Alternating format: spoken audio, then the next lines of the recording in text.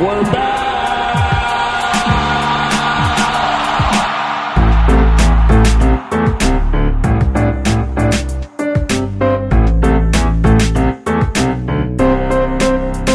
Just give me another beer.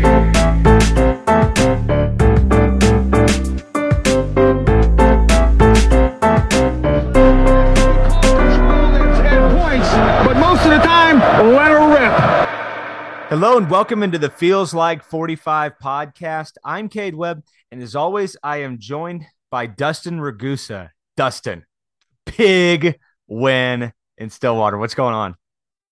Homecoming victory. That was a exciting game. The crowd was awesome. The atmosphere was great. We got to ride up there together. Yes, we did. We took a little bus thing up there. We had podcast sponsor Andrew Cox on there, me and Cade. We had a friend of the pod, Alex Fuller, Barrett Fuller. We had another friend of the pod, Eddie Radosevich. Don't know how he got on there. He's an OU fan, but he was there. But had a great time. It was a lot of fun hanging out in Stillwater. The game was a lot of fun. The way it ended was a lot of fun. What about you? Oh, I mean, I've been thinking about it for 4 days. Can't believe we're already the Tuesday evening because it feels like Saturday. I mean, it was euphoric from the time I saw you at like 9 a.m. until the time I didn't see you around like 10 p.m. It was like everything between those hours was awesome. So yeah, it was a great time. It felt like 45 the entire day. There were absolutely 45 vibes flowing. It was a blast, and I gotta say the amount of let's call it 2000s rock, which I've been accused of loving, that was played on that bus it was like you guys knew that's what I loved. So I just wanted to shout out Mr. Alex Fuller for the DJ skills. That was great. Yeah, he was feeling himself for a while. He was in his bag for sure. Speaking of being in your bag, let's just before we get into this, let's thank Price Buckley with Edward Jones. Price is the fourth generation in his family to graduate from Oklahoma State University, and he loves working with fellow alumni. Price uses a personalized approach to build a custom investment strategy tailored to your unique goals and circumstances so that you can turn your ideal future into a reality. Reach Price at 469-757-0290 or on his website at edwardjones.com/price-buckley. Sorry, bags, money, we're talking same thing. Too good to pass up. Yeah, it was there. A great segue. Thank you for that. But no, an amazing day in Stillwater, a huge win. I thought that, we'll get into the game here in a little bit, but the two things I wanted to start off with, one, the atmosphere. Mike Gundy talked about it on his radio show. I've thought a lot about this. I think I was pretty romantic about it on Saturday, and I said top 3. I may backtrack that, and I'll call it a top 5 environment in Stillwater. But I mean, that fourth quarter, I don't know the last time I heard it that loud. Yeah, my voice still isn't all the way back. I'm sure you can tell a little bit. So that's what the hot lemon and tea is for? I was wondering. It was insanely loud. The crowd did a great job. Student section was crushing it. I thought it was awesome. Like you said, Mike Gundy mentioned it, I think, in both press conferences and on his radio show about how loud it was, the atmosphere, the pom-poms in the student section. It was a lot of fun. The game was Cade, I feel like it was kind of like how you and I thought it was going to go. We thought it would be pretty close. I thought Oklahoma State would probably hold the lead for a majority of the time, whereas Texas kind of held the lead for a while. But it was fairly close. Oklahoma State pulled away late, and Texas, with their young quarterback, wasn't able to answer on the road. I wasn't really shocked with much from this game. Like, I feel like a lot of the games this season, you and I have said some things and been either completely wrong or kind of right on some, kind of wrong, but the game flow hasn't really been how we thought. This one I felt like was. 100%. And Dustin, I brought you something. I brought you your flowers. You nailed the score.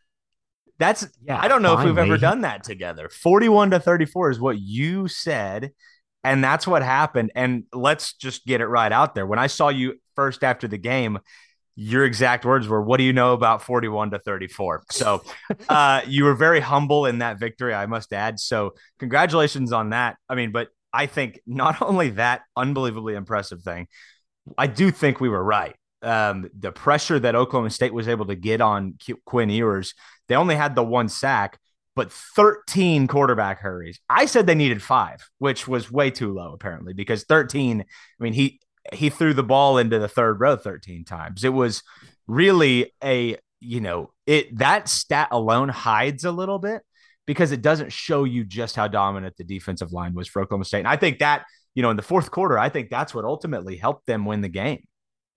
Yeah. And I think, just we have to talk about how we're right because we're not normally right. But I do think, yes, getting the pressure on yours, he was rattled, it seemed pretty much right after that first interception. Yep. And then we've seen, I know we're going to get into it a little bit more, but I think one of the key things is, blitzing the linebackers, bringing the guys from the second level has had some success. Other times it hasn't been so successful. It's been pretty inconsistent this year, especially with guys like Benson and Cobb who are less experienced. But Cobb got there a bunch in this game. And even when they were just rushing 4, they were able to get there. We saw the 3 Leo set come back, which I mentioned in my Twitter thread. So there was a lot of fun stuff in this game. I thought offensively, we saw some new formations. We saw some trick plays, which we've started to, has kind of been a theme this season, at least 1 or 2 each game. Spencer Sanders threw the ball around 57 times. You and I talked about the way to beat this Texas team. Iowa State tried to do it this way, is throw it at them. And, people are like, well, if you're going to be one-dimensional, can't they take that away? When you've got a guy like Spencer Sanders and you're able to utilize running back swing passes and wide receiver screens, you're able to open some things up and bust a long run. We finally saw a long run from the running backs. That was the happiest I think I've been all season when Jaden Nixon broke that run. I'm yelling that at my wife. She doesn't exactly understand what I'm saying, but a long run from the running back. We've been calling for it. Joe Maholsky and I think it was Springfield, maybe one of the other linemen, both got up to the second level, set some great blocks. And if you're going to get up to the second level, Jaden Nixon's going to be able to make somebody miss up there. And he did. Yeah, no question. Dustin, I want to get into all of this. Before we do that, we have 2 things. Number one, we forgot to mention, we got to see another friend of the pod, Adam Lunt. We saw him on Saturday. We did see Lunt. We got to hang out with Lunt really for a got little bit. to kind of, it was a feels like 45 reunion. We should have got some better pictures because the ones we got were not the best. Number 2, though, before we get any further, we have to talk about the helmet. We have to talk about the bucking Bronco on the orange with the black stripe. I mean, your thoughts on that? It's up there for me. I loved the way it looked. Yeah, I thought it was really awesome. I loved the logo. I liked the orange helmet. I thought the all orange was great. I'm not, I love the uniforms. Yeah, it's not your jive. Yeah, I'm not probably the best at breaking down uniform combos. I'm not, our guy Justin Southwell called the jersey like exactly. Shout out to him on that, and shout out to their podcast. It's really great with him and Eve Batoba and Megan Robinson. They do a great job on that pod as well. So shout out to them. But I loved it. How did you like? Where does that helmet rank for you? Is it one of the better ones you've seen? I don't know if it's like, I mean, will I like think about it a lot? Probably not. But you don't love the orange, right? Well, I do now. Yeah, on that one. On that helmet. And I'll say this. I didn't think I liked all orange, but we hadn't seen it with this uniform combo, like this uniform template. It looks fantastic. I can't believe it took 6 years to wear all orange because I loved it. Well, they've had some issues in the past, I think, matching the orange on the helmet. Yeah. With the orange on the jerseys and the pants. And the last couple of times, I think they've went with the orange helmet. It's matched a little bit better than it had in the past. So I've liked it more as they've worn, orange with orange tops. And the logo was amazing. One of the subtle features on that helmet was the pokes on the kind of like, what do you call that? The bumper on the top. I thought that was so good. So good. One other thing that we need to remind people of is that our sponsor, Home Field Apparel, has this helmet on a new hoodie and t-shirt drop. It came out at $215. on Saturday, right before kickoff, and it's gorgeous. And you should head over to Home Field Apparel and check it out. I think Dustin, you said you have one on the way, so Yes. you may be able to see it on our feeds here pretty soon. I think I may need to get one. I'm not a big white guy, but I do like the cream hoodie. I could see myself wearing that. So, but a reminder for you, with our promo code Feels12, you'll actually get 15% off on your first order with them. So check out homefieldapparel.com. Again, be sure if you're going to go buy that hoodie or anything else with Home Field Apparel, be sure to use our promo code Feels12 for 15% off your first order. I can't wait to see it, Dustin. It's a great look. Yeah, and I'll surely be modeling it and posting it on our Instagram. So be prepared for that Yeah. heat. Oh, I'm waiting. I have notifications on. All right. Well, I mean, let's just get right into it. Let's start on the offense. We normally don't start with Spencer Sanders. I feel like we've kind of put him at the end. Can we start with him? I mean, Yeah. 34 of 57, 391 yards, 2 touchdowns, and 1 pick. I think the 1 pick on 57 attempts is a huge story in this game that maybe people aren't even really thinking about. His usage was through the roof, and he was throwing it through traffic almost all game. I thought this may be one of his best games I think I can remember. Kind of up there with Notre Dame, Bedlam last year. This is one that's going to stick out to me. Yeah, I mean, 57 passes attempted is tied for fourth most in a single game in Oklahoma State program history. So he threw it around a lot. That's kind of the recipe we've seen now in a few games to beat Texas or give them some trouble. They've had some issues. We did see early on when they had cornerback Ryan Watts, he ended up going down with injury. We talked about him on the podcast. He was getting pretty physical early. They called him for it, I think, once or twice on defensive pass interference, which I'm sure we'll get into the Texas penalties as well. But you could tell that was kind of messing with Oklahoma State's receivers a little bit, and they've struggled with getting some separation. But as the game went on, I thought they played great. I thought Spencer Sanders played amazing. I only had him for 2 designed runs, and Mike Gundy mentioned that on the radio, so they didn't dial any up for him. He had 48 yards scrambling, and that is just him being a very, very savvy, smart quarterback, because you see him throw the ball away as well. You see him go through all his progressions, but he's able to know. There was one time when I think it was a designed rollout, and he saw right away that everyone flowed with the rollout. I think one of the receivers was open, but he decided to just keep it himself anyway, Right. because it was wide open. He knew he could get the first down. And it's just experience and him being a really good runner. And it all leads together to him, getting almost 60 yards on the ground again. When you take out the sacks and the kneel, he's at 56 total yards, 6.2 yards per carry. The Oklahoma State rushing attack in general, we talked about 3.8, 3.9 would be good yards per carry. You take out the 2 sacks and the kneel, they're up to 4.2. And I think the running backs themselves were even around that number. So, you have the scramble yards in there, but overall, I thought his performance was stellar. Yeah, I mean, I thought he was the story of the game. One of the other stories of the game took place on the other side of the football. We'll get to that. But Spencer, his decision making was elite. There was a play that I don't know if many talked about. It was actually the play that he got hit on, and they called targeting, but ended up picking it up. He makes an unbelievable move on the linebacker attempting to make a tackle. Really kind of made him look silly. And on that play, I should throw it out there so people know what I'm referring to.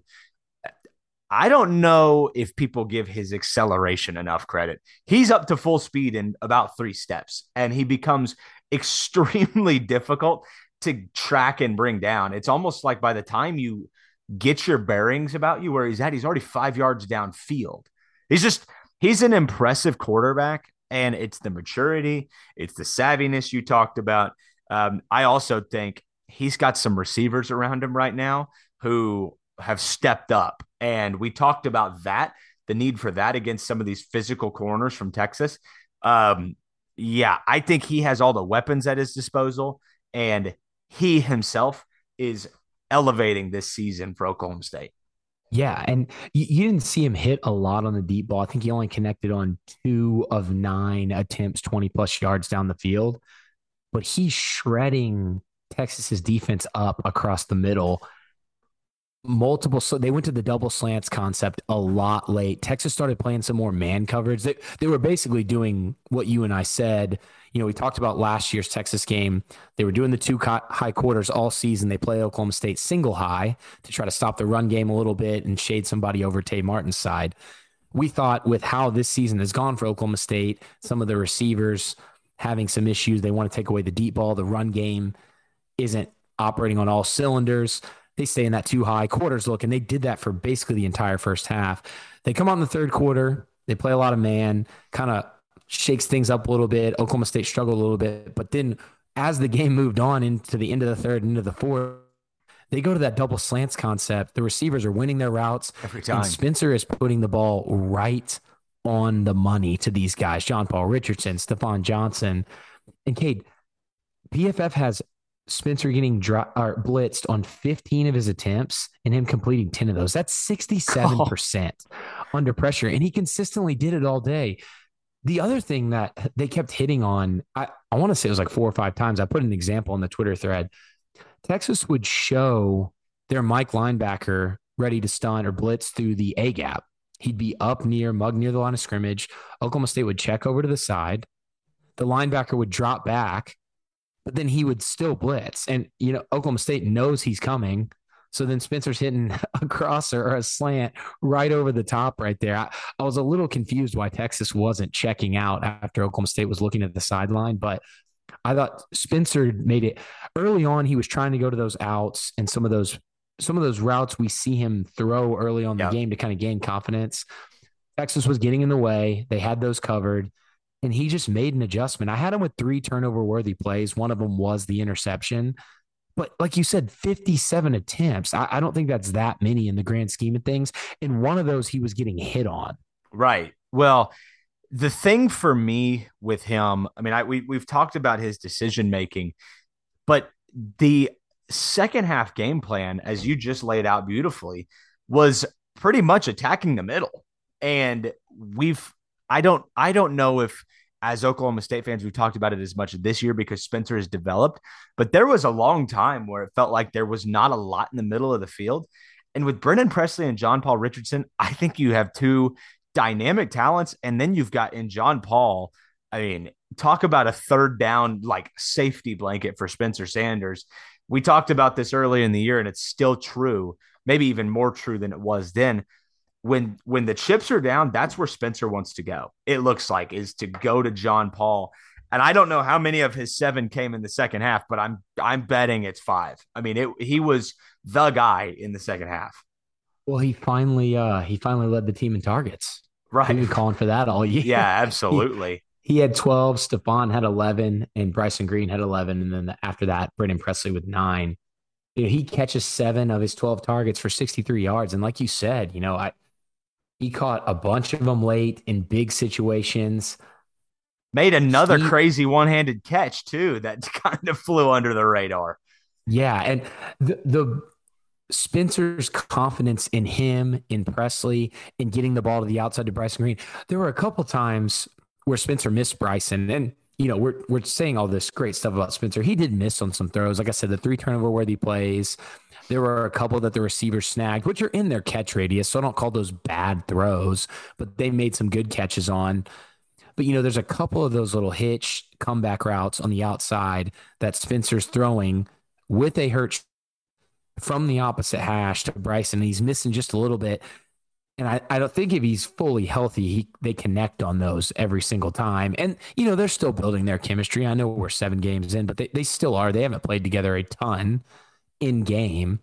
So I think if he hits on a few more of those, I had 3 drops. You see that completion percentage go up a little bit more. 60 is a little low. You'd like it to be a little bit closer to 65, but I still thought it was a great game from him overall passing. He caught a pass, which our guy Barrett Fuller's been been calling for. Man, on and a a better terrible throw from Jaden Nixon. a better throw, and I think he might score. They had that set up perfectly. He won Big 12 Offensive Player of the Week, and I think it was thoroughly deserved. I'm not sure. Besides, like I said, there was a few throws he missed on. He had the interception, which I think on that, we haven't seen him throw the fade ball to Stephon very much. I think he was looking for more of just a straight up back shoulder throw than a contested catch. So I'm not sure how bad the throw was. It was just a great play by Ryan Watts. Yeah, and if I'll say this, if it was a fade, I'm not sure it was a great throw. If he was trying to Right. go back shoulder, then yeah, I could see that. But I mean, so the pick was He to put it on a Stephon, rope. and he did. So you're probably right that I mean that ball was flat. I mean, from where we were sitting, it never had a chance. So you may But actually it be could have been onto a bad something throw as there. well. Well, and the play before it was to Talon Shetron, and he nearly caught it. It was not a great throw either. And I mean, Shetron almost comes over the top of Ryan Watson, catches it and scores. And then the very next The, play, I think, right? yeah, the difference in those throws, though, like he's throwing the one to Shetron 5 yards deep into the end Right, zone, right. and the one to Stephon is right at the pylon. I, I I, I think you're literally right. think it I was think you're supposed to be right. back shoulder. Still wasn't a great throw, but that was a great play by Ryan Watts. I Yeah, mean, I think you're right. he's a good cornerback, and the fact that he went out in the game, you could tell Oklahoma State felt a little bit more comfortable throwing it around once he was out. Yeah, no, I think you're completely right. The only other thing I'll say about Spencer Sanders is I feel like he loves playing Texas. I said it last week on the podcast, but he had a kind of calmness about him that I don't know if you see much of last year, year before that, definitely. He has absolutely taken the leap, but I felt like that was kind of his like stamp, like the national stamp. The old Spencer Sanders that you knew is gone. I'm here. And I just felt like he took complete and total advantage of it. And he was exactly what Oklahoma State needed because they're not going to win that game without him. There's no way. And Kate, I know I already mentioned it, but winning the game only with him only running and I know there's some read plays that he can keep it on that he handed it off, but him only keeping it twice on designed runs, I think is huge for the game plans going forward. Because to see us win a game without having to use him in Yep. our actual run game, I know he's still scrambled. Now you can pull out some things that maybe you haven't used in a few weeks. Kansas State may not be game planning for. They're still going to game plan for Spencer to run the football. He's a great runner, but you can pull some things out that maybe you haven't used since week 2. Yep. And, now you don't have a ton of film on that stuff. And if you start struggling in other areas, you can go back to that as kind of like your safety net because he can pick up yards on the ground. Yeah, I think you're exactly right. And it's funny. Essentially, when you take out kneel down and sacks, as you said, 56 yards, we've called that number for, I mean, what, the better half of a year and a half now? 60 is the number.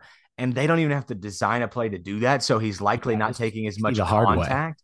Yeah, he gets 60 the hard way, but he's also probably not taking nearly as much contact because they're not scheming him to run it. So I think he's just his decision making in that regard too has improved dramatically. And we could go on and on about him. I Yeah, mean, truthfully. and Kate, I wanted to spend I mean, I think we covered it now, but I wanted to spend some time on it because there's a lot of great storylines that come out of this game, and I think even I'm not calling anyone out. I'm saying even like me and you, we get so used to him having solid games because since basically the middle of last season, throwing out the Big 12 championship, even early on last season after everybody got healthy, he's been so consistently solid that it's almost like, well, we know Spencer's going to play good. Let's just, Right. kind of move on to a different storyline. So, you talked about giving me my flowers. We got to give him his. Yeah, you're exactly right. I'm just wondering when I'm going to get mine. That's all. That's all I'm wondering.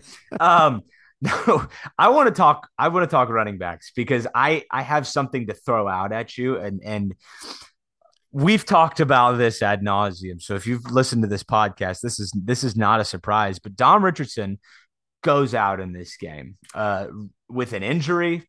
That's what was said. Well, I'm not sure, but what I do know is the run game got a jolt. And it's not anything to do with Dom. I'm not talking anything about him. My proposal includes him. But in between the 20s, I mean, Nixon and Ollie Gordon were good. They were really good. And Jaden Nixon has the longest designed run from any Cowboy running back all year in the biggest game of the year against the top rush defense in college football.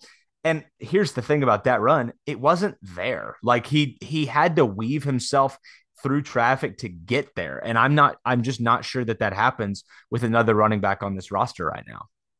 No, I think you're right. And, one thing you can point to with Nixon is he had the 51-yard run on 8 carries. So the other 7 carries, Seven for 13. Yeah. 13 yards.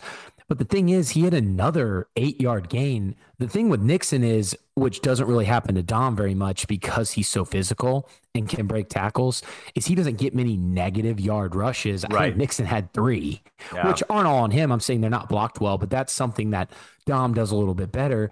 But to your point, those plays I was talking about, I went and looked at my notes. It was Maholsky and Springfield. And then on the 8-yard run, Brooks got to the second level. So the offensive linemen need to get to the second level more than they have been. And I thought they did a little bit better job run blocking in this game than they have in, last game. But if they can get there, it can spring this type of run for a guy like Nixon.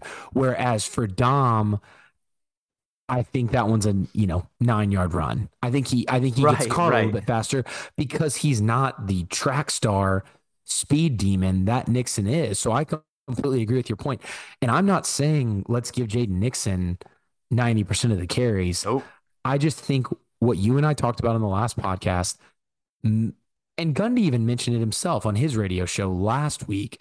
I think it needs to be more split carries wise now, because Dom's taken too many hits, and because I think we've seen it already. I mean, we're halfway through the season, over halfway through the season, we've seen it.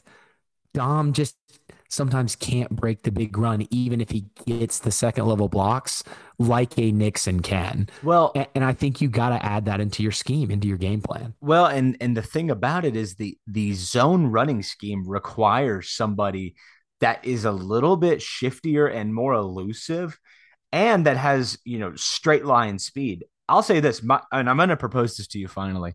My proposal involves Dom Richardson, but I think between the 20s and on first and second and third down, I mean, third and more than 5, those carries need to go to Nixon or Gordon if you're running the ball there. And inside the red zone, I mean, Richardson had 3 touchdowns in this game, and all of them coming with between 5 yards. So the thing about him is, like, he is a great running back in the red zone and in goal line situations. One of the more, like, if he's getting the ball there, I think they're scoring. Like, that's just a surefire deal at this point. So when you're trying to move the ball in between the 20s, if you have somebody that's a little bit more dynamic, and I still think the jury's out. Like, I don't think this is a surefire thing with Nixon because of what you laid out with the 3 negative carries. But between him and Gordon, I mean, Gordon had 4 for 13, so you had a little bit more sustained success on those carries. I think you have something to gain yardage with those two, and then shut the door with Dom Richardson in red zone and goal line situations and in short yardage. Cade, I mean, that makes complete sense. And that's why I'm saying you have to split the carries throughout the game. Right. Because you want to be able to use Richardson in those situations. You want to be able to, but you don't want teams to catch on. So sometimes you have to have Dom out there. Little tendency breakers. Yeah. Yeah. And but if you're only putting Dom in like they did in this last game, which is fine because this is the first game they've even used multiple backs this many times, and Dom went out with the injury. But going forward, I think it has to be more of a steady split. And I'm not talking like, split it evenly across the way, but I think Doms need to come down from him getting, 85, 90% of the carries, because teams will start to catch on and be like, okay, Dom's only a short yardage guy. You need to mix them all in and be able to kind of throw things off with the other team so they can't catch on to any tendencies, but also use these guys to your strengths. And the only way to do that is to get everybody more carries, get everybody more snaps. Absolutely. Well, I mean, here's the other deal. Jaden Nixon, like 20 of the 50 on that carry came without a shoe, which was really impressive. Yeah. That was really funny. It was funny to hear Gundy talk about Yeah, I that. didn't even quite realize it live that I saw something flying. I didn't realize it was a shoe. If he had scored on that, that we would have printed the shirts then. Like it would have been like him barefoot with one shoe flying. It would have been fantastic. And Cade, we see again, they mix in, I had one counter run, three sweeps, one power run, Yep. and then they had the reverse. One of those sweeps was the jet sweep as well to Presley. So they're mixing things in. You still have 24 zone carries, but they mixed in split. They mixed in straight outside zone, inside zone, even some stuff that looked like the wide mid zone that Baylor runs, which I think was maybe being utilized to get those linemen up to the second level easier. But they're mixing things up in the run game more, I think, than they even did last year, because with a guy like Jalen Warren, who ran the zone scheme so well, it was just zone runs every single play, whether it be outside or inside, with some split mixed in there. And now they're kind of mixing things up, and I like that. And Cade, what I really liked from the running backs was the swing passes. Oh, They used that as an extension of the man. running game. I know. And, there was, I think, two of them went for 14 yards, 6 yard, a 5 yard, 4 yard. They make some screens in there as well. Using the running backs in the passing game will help, especially these swing passes and the wide receiver screens. That will open up the middle so you can run Yeah. it on inside and outside zone back in the middle of the field. Well, it got to the point where it was like Texas couldn't stop OSU from doing anything. Like they were flipping it out to the sideline. They were running it up the middle. They were throwing it over the linebacker's head. They were throwing it deep to Bryson Green, and he's shedding tackles and scoring touchdowns. It was the game plan was perfect in the second half. And I thought, I'm glad you brought that up because it's something I had noticed live. It was like Texas had no answer for that. Like they had nobody to commit to that play. It was almost like whenever Oklahoma State ran that, it was a guaranteed 5 yards, and they ran it a lot. And I would expect that if teams start to show tendencies one way or another, we're gonna do something like that. It's either going to be a lateral out, it's going to be speed option, some of those things that you're taking what the defense gives you, but we hadn't seen a ton of that early on in this year. And then now the opportunity presents itself against a team that's not really doing much to prevent it, and Oklahoma State completely exploits it. Perfect call by you. Yeah, and we talked about it earlier with kind of mixing up the formations and things like that. They went 11 personnel heavy again, 60%, but they go 10, 12. They showed the zero personnel again, where they bring five receivers out there, one of them being Braylon Presley. And they even went with the 23. So five different personnel groupings in this game. I think that's the first time they've done that this season. They've done 0 and 23, but I don't think they've done a 10, 11, 12, 0 and 23 all in the same game. So I loved that. We saw a quads where four receivers are to one side. We've seen them do that before this year. Like I said, the trick play. So it was a lot of different stuff. Basically, the first quarter didn't go very well. And I think I think it was the second drive of the second quarter. And from then on, I thought the play calling was great. You had a couple stalled out drives, but overall, I thought it flowed pretty well. You could see plays kind of building off of each other. And that's what we asked for from Casey Dunn. We've critiqued him at times this year, and we've given him his flowers. But in this game, I thought he did a pretty good job. Like I said, there was a couple of times where some drives stalled out, but overall, I don't think it ever got too complacent. They went tempo, they went look over to the side, check with me. And I really liked the game plan overall on the offensive side of the ball.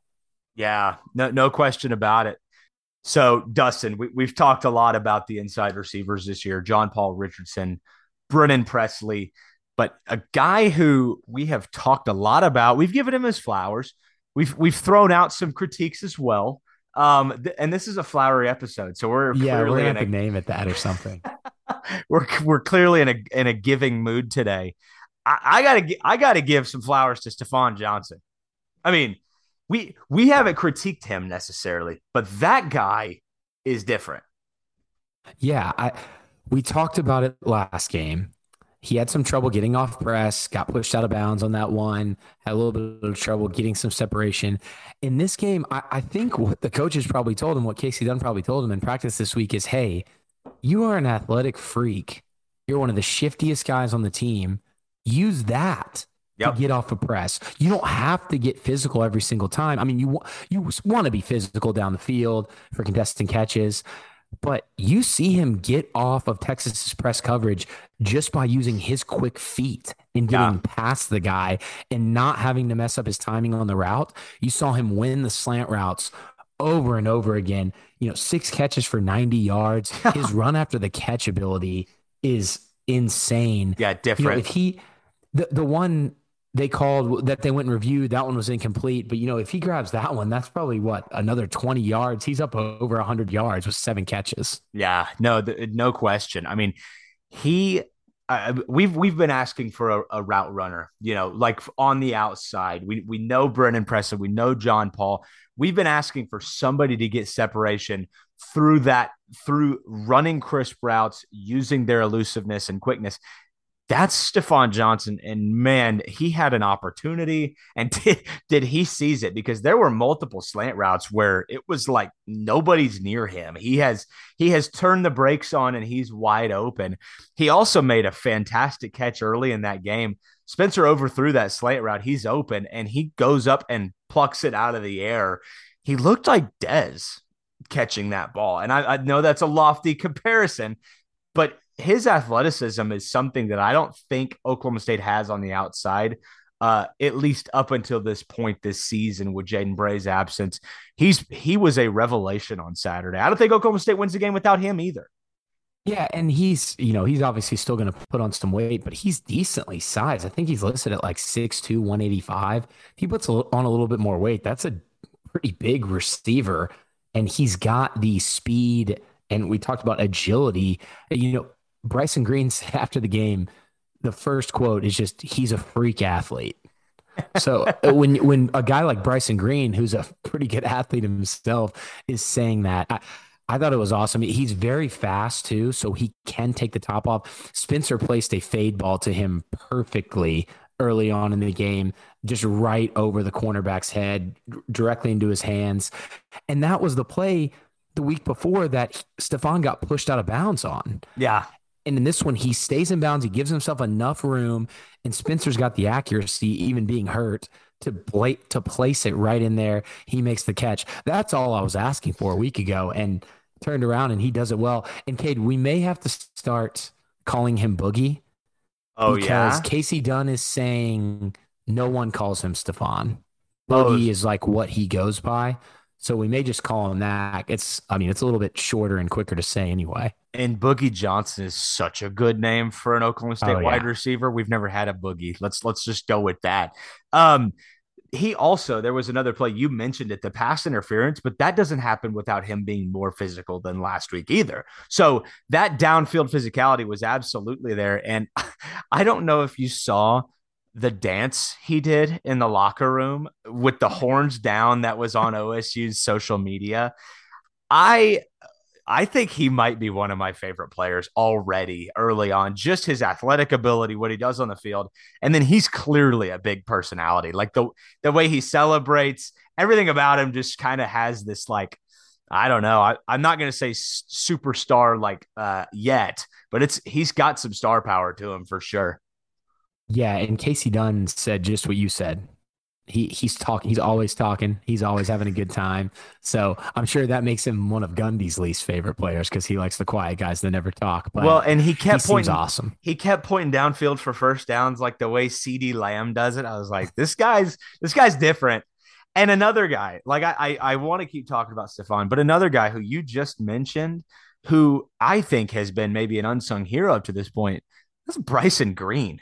I mean, my gosh, 5 catches, 133 yards, and a touchdown, a game sealing touchdown. He was phenomenal again. He played incredibly physical this week compared. I still think he can get more physical, but compared to how he's played in some of these games, we've seen him kind of up and down on physicality. He kind of went completely away in the one game, didn't even have like any targets in that game. So for him to come back out, especially, I know I've mentioned this multiple times, but when Ryan Watts went out, it was like a light bulb popped in his head. Like, hey, this was the only guy who was even a challenge. Jameson and these other Texas corners Oh are not man. going to be able to slow me down. And you could tell he just kind of went out there and did what he does. And he's another guy that can do some run after the catch. I mean, we see it in this game when he breaks the long run at the end of the game. he's not somebody that's going to go down easy. Even guys like John Paul Richardson, who's not the biggest guy, Oklahoma State's, and we saw Brennan Presley on that screen kind of get out from a tackle. These Oklahoma State wide receivers are not going to go down easy. And Cade, something else I thought they did well, and Bryson Green specifically, they blocked well on the wide receiver screens. Talon Shetron pancaked a dude when he was out there. So if they can continue to improve in these areas that we've said have been deficiencies, getting separation, being more physical, blocking, this receiving core is gonna. I mean, the sky's the limit. Yeah, no question about it. And it changes the trajectory of the season. One thing that stood out to me, it's two plays from Bryson Green. It's the post route on 3rd and 9 early in that game, diving catch. And then it's the obvious play. He catches that underneath route and throws two dudes. Granted, that was some of the worst tackling and effort I've seen from a team that's tied with 3 minutes left, and you have to get a stop. It's some of the worst tackling I've ever seen. But credit to Bryson Green just shedding those dudes, no question, and scoring. But it's everything you asked for: physicality and separation. The other thing that I can't stop thinking about is how Oklahoma State spread the ball around to so many weapons. Because now, unlike a Texas has a Xavier Worthy and a Bijan Robinson, and that's kind of it felt like on Saturday. You can't pick your poison against Oklahoma State because they're gonna have something somewhere. And the play of the wide receivers on Saturday, if they can sustain that, because I think they've already passed. I think Kansas State is a test for them, but I think they've already passed the most physical corners in this league. I really wonder if their play and ability to get off the ball like this elevates the trajectory of the season, because I think it does. Yeah, and Casey Dunn's scheming up things to help them with some of those areas we talked about as well. We saw a lot of stacked receiver sets. We saw the diamond trips formation, which kind of helps you get a clean release as well. And like you said, spreading it around to everybody. So now when you see Stephon Johnson have a game like this, you see Bryson Green come back and have a beautiful comeback game. Do you bracket the slots? Because then you're leaving these guys one-on-one the outside. Do you shade somebody to Bryson Green's side? Because now you're leaving the slots one-on-one.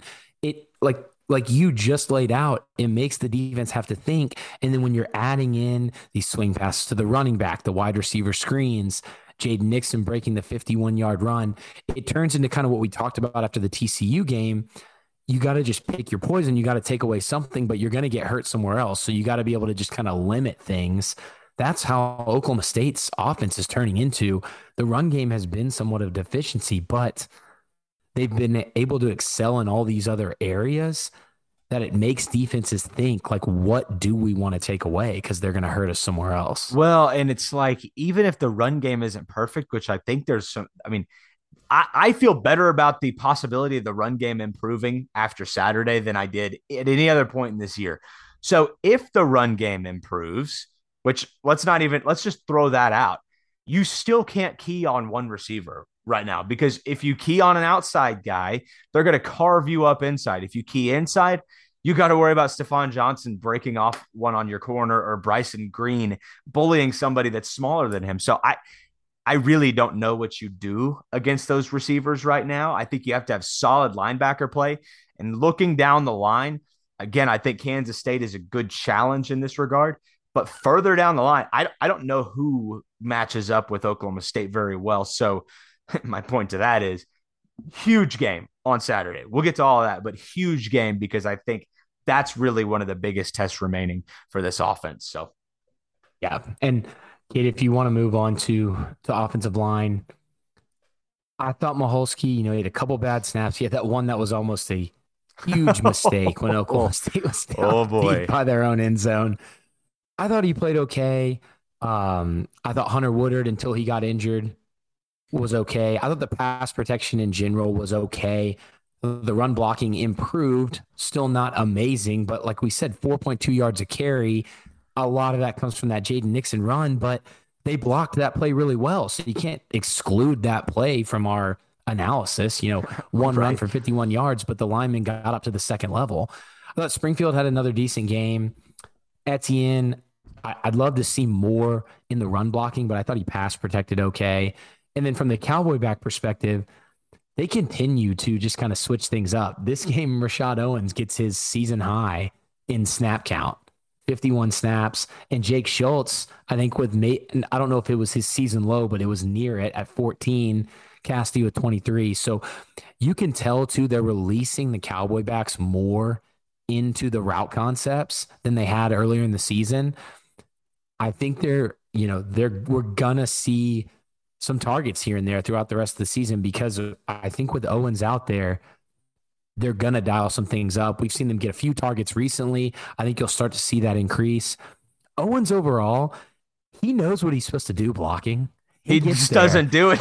He's just not physical enough. I love the effort. He's there, he engages, but then he's not really moving the guy out of the spot.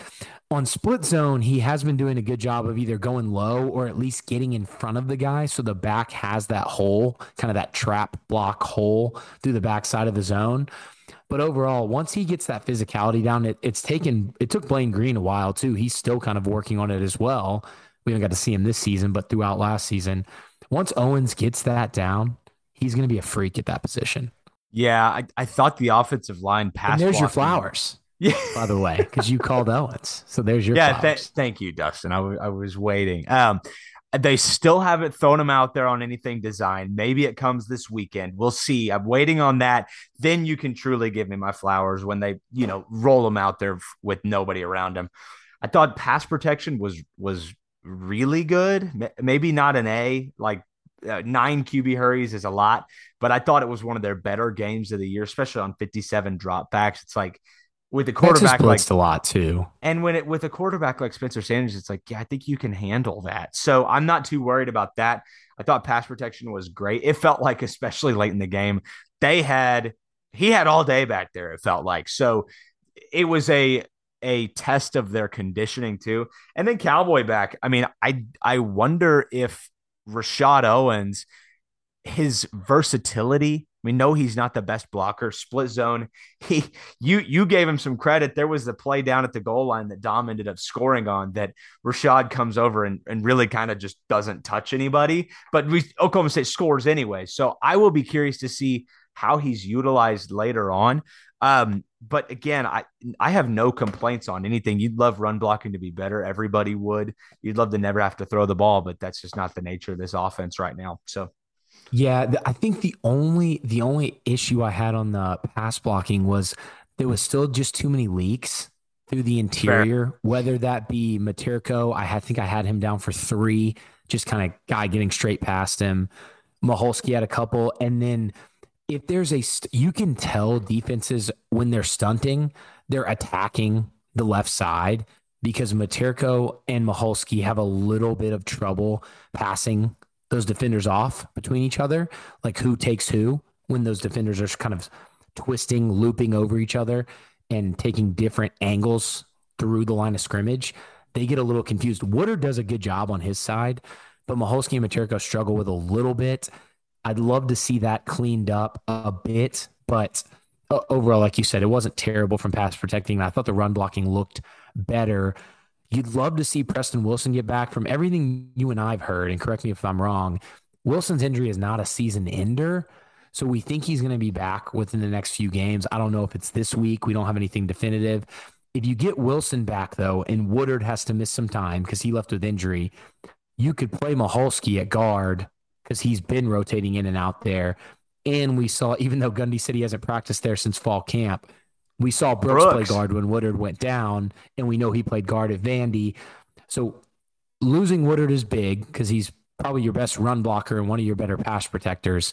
But because they've rotated guys in and because Brooks has experience at guard, I don't think it's the end of the world if Woodard has to miss a game or two here or there because you've got Brooks and Maholsky if Wilson's able to come back.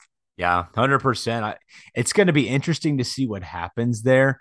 Hopefully Woodard doesn't miss any significant time, but I don't know if he'll be back this weekend. I'm hoping, but I'm not sure that's going to be the case. So we'll see what happens there. Dustin, what else on the offense? I'm sure we missed something, but I mean, we laid stuff out in the Twitter thread. We spent probably an hour on Spencer Sanders. I feel good about it. Yeah, I'm well, sure we missed some I'm stuff though. excited to talk about the defense too because I felt like in the first half, Oklahoma State, I mean, and everybody probably felt this way, that there were no answers. They were getting moved around, they were getting schemed over. It was just not a great performance overall. But we'll talk about that. But what I want to start this conversation with 3 points given up in the second half after giving up 31 in the first half. You're thinking, I don't know how Texas doesn't score 60 here. And I don't know how Oklahoma State keeps up. And then they come out and absolutely put the clamps down. There's several reasons for that. We'll get into it. But I mean, for me, start with the D line. 13 quarterback hurries, the one sack. Trace Ford played like an absolute madman. But He got his overall, sack. he got it finally, and probably would have had a couple others if he wasn't held like, I mean, it was like you've never been held before. So I thought the Oklahoma State defensive line was phenomenal, and it allowed a young secondary, a really young secondary at times with Cam Smith, Lyric Rawls, and Jabbar Muhammad all playing kind of out of position. It gave them time, I guess is the best way to say it. And I thought that second half was as good as you could possibly have expected. Yeah, I think on the D line. So early on, pretty much everybody except Lacey and a little bit a C were getting pushed around, getting out of their gaps, maybe trying to you kind of jump their gap like we've talked about with Brock Martin in the past. And no Brock Martin in this game, no Brendan Evers. He's done for the season, for his career at Oklahoma State, going to get ready for the NFL. So you're down some guys that have played a lot of snaps this year. You got Colin Clay making his first start. You got Samuela playing a lot of snaps. You got Xavier Ross playing a lot of snaps in there. So early on, they were getting a little bit pushed around, but I thought as the first half went on and definitely into the second half, like you mentioned, a C made some big time plays. Lacey made some big time plays. Clay made big plays. Samuela, he's so nimble. And I like it's weird because he's a big dude, but he's just able to kind of squeeze through the offensive lineman and make a tackle. And they don't quit. That's the thing. Yeah. Even when they maybe get moved out of their gaps, especially Colin Clay, I noticed this a bunch from him. And then obviously Tyler Lacey. Even if they get moved out of their gaps, Lacey and Clay may make the tackle. It may be a 4-yard gain, but these guys, the linebackers may be blocked and they're running after the ball carrier, diving and making sure he doesn't bust it for a huge game. I just think their all out hustle is big time. And aside from the first quarter and a half, I thought what I saw from Clay was probably a little bit better than what we've seen from Evers recently. And that's not a shot at Evers. He is banged up to the point where he has to stop playing this season because he's that hurt and needs to get better before the NFL draft or he won't pass the physicals. So it's not a shot at Evers. I'm just saying, I think moving to Clay may be an upgrade. I know he's very inexperienced, but I think it's an upgrade. Well, and you saw it really in the second half. Oklahoma State makes some adjustments. Mike Gundy talked about it, how they defend the counter. Pretty much if I know Robinson had a couple of really well blocked runs in the second half and got, 10 or so, but most of his second half production came after contact, and it's really just like an effort run. Like Bijan Robinson is amazing, and he's really good to watch in person. You can get a real appreciation for the way he kind of weaves through traffic. But I thought Oklahoma State, the interior of that defensive line, allowed for Cobb and Benson at times to get after it a little bit better. I mean, last drive of the game, Mason Cobb on 1st and 10 goes and blows up the same counter that tore them up in the first half. I don't think that happens without, a little bit more aggressive interior D line play, which is exactly what you talked about. I think you even mentioned this in the game thread. Collapse the interior, spill the linebackers out, and hope that they run into the running back. And that's exactly what happened. And I don't think that happens, to your point, without improved interior defensive line play. Yeah, and kind of what they were doing, because two of Texas's monster runs in the first half were on counter. And what was happening is that edge player, whether that be the field end or the Leo, was kind of just sitting there waiting taking on the kickout puller. And in the second half, Texas still found some success on counter. It's not like they completely shut it down. No. And some of those pin and pull sweeps, they just didn't allow these 50-yard touchdown runs. What was happening, I put some examples. Trace Ford did a great job of it. Tyler Lacey. They're attacking the interior of that kickout puller to kind of clog up that hole where the other pulling lineman would lead through and the back would follow. So that causes the back to have to spill to the outside. And we know from Oklahoma State's defense, their safeties are going to crash down on the run. The linebacker is going to take a different angle when the edge player does that. So the running back is spilling directly to the linebacker into the safety over there. Bijan is still fast enough to pick up 3 or 4 yards, even though they're doing that. But you'd rather that than him busted up the middle for a 50-yard touchdown run. So I love that. Mason talked about getting numbers of the football. I also noticed in the second half, they're normally Oklahoma State's defensive line is more of a kind of read, react. So they're taking up 2 gaps. You hear 1 gap, 2 gap kind of thing. They're taking on the offensive lineman, and then they're kind of seeing where the running back goes and taking them. They look to be slanting a little bit more, kind of picking a gap with where the offensive line was moving to. So even when Texas was running their outside zone stuff or counter, they're slanting there and getting to the back. And I think they grabbed Bijan for a couple of negative rushes in the second half. And I loved the overall adjustments. I mean, the adjustments that Mason made just on the defensive line and the interior and the linebackers was amazing. And Gundy talked about how he gave the coaches some extra time at halftime. If you're questioning Derek Mason's adjustments, like halftime adjustment ability or in-game adjustment ability, I'm not sure what you're watching, because he's now shown multiple times he has the ability to do that. Well, what we saw too late in the game was some twisting on the defensive line. That was different. We haven't seen a ton of that. We haven't. Yeah.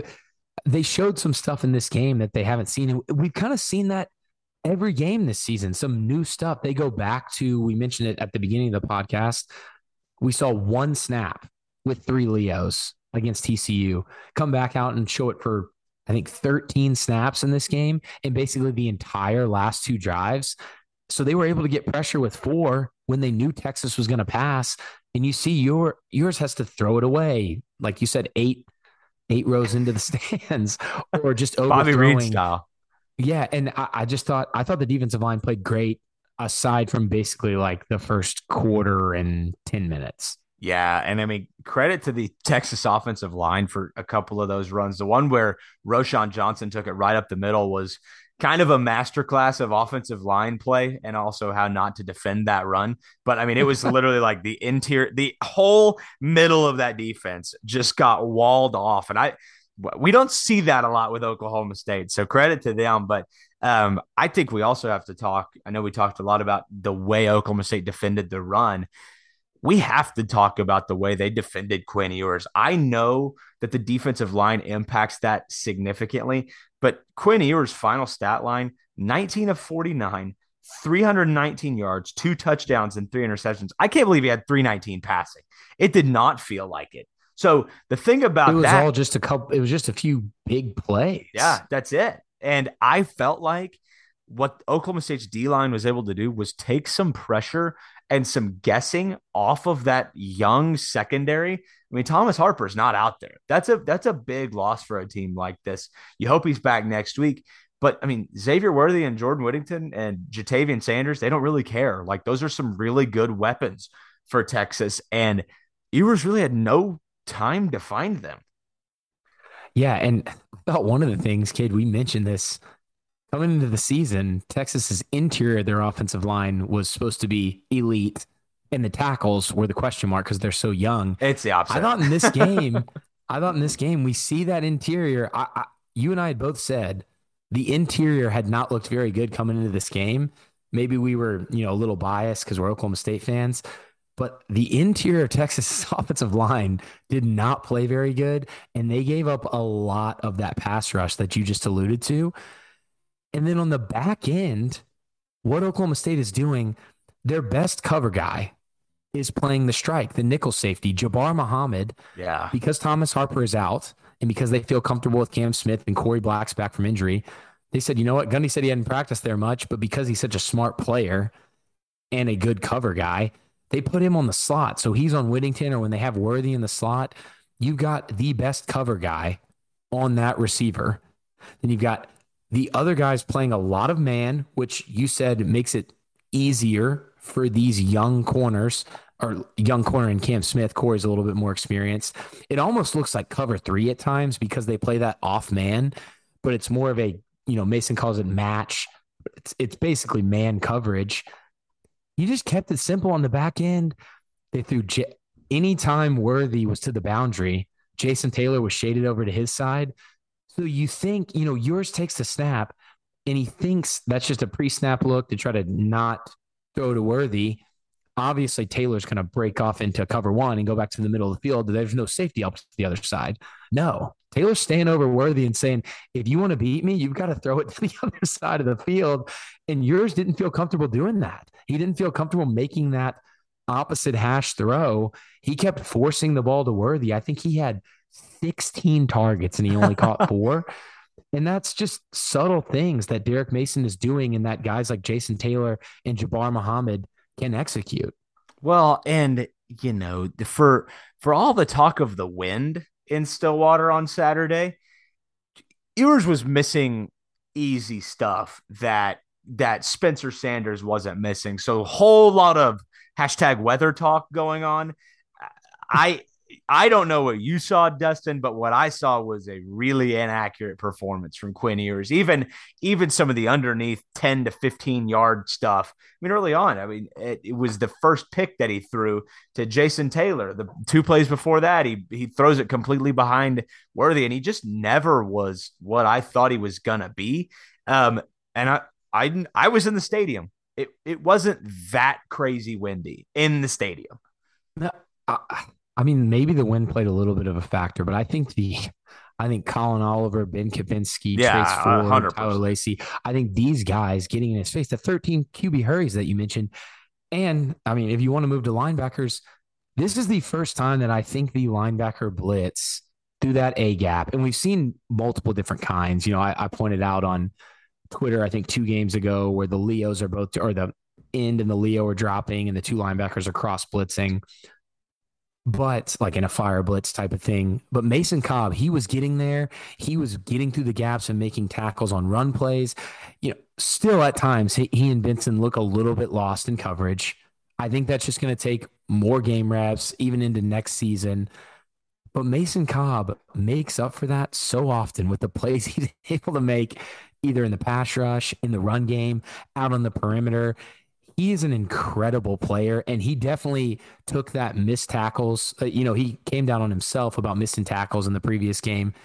I don't think he missed any in this one. He made some amazing tackles. Yeah, he just plays older than he is, I guess. He looks like he's been studying Malcolm Rodriguez for 2 years, because he literally looks like a younger mini Malcolm Rodriguez out there. And I'm sitting here thinking about what the future of linebacker looks like at Oklahoma State. With Mason Cobb and a hopefully improved Xavier Benson, who has all the tools, golly, they may have just reloaded. They're going to need some depth there. But what Cobb brings you is like superstar potential at that spot. And I don't think you have to have superstar potential there, but Malcolm Rodriguez was the anchor of that defense last year, even with a Colin Oliver and all the veteran guys they had on the back end. It was the linebacker. And I even think Cobb right now is becoming that right before our eyes, because this was his best game of the season. I felt like he was, again, all over the place. And the dude would have had 2 picks. One was tipped by his own guy. That was going to be a pick 6 underneath late in that game. And then the one that was actually going to be a pick 6 when he caught it, and then Texas gets whistled for a false start. I mean, not only is he awesome in the run game, not only is he great in blitzing, he covers these guys really well. He's kind of blossoming. And something we got on to him about in the TCU game, along with kind of some of the missed tackles, was just being maybe a little slow to react. Yep.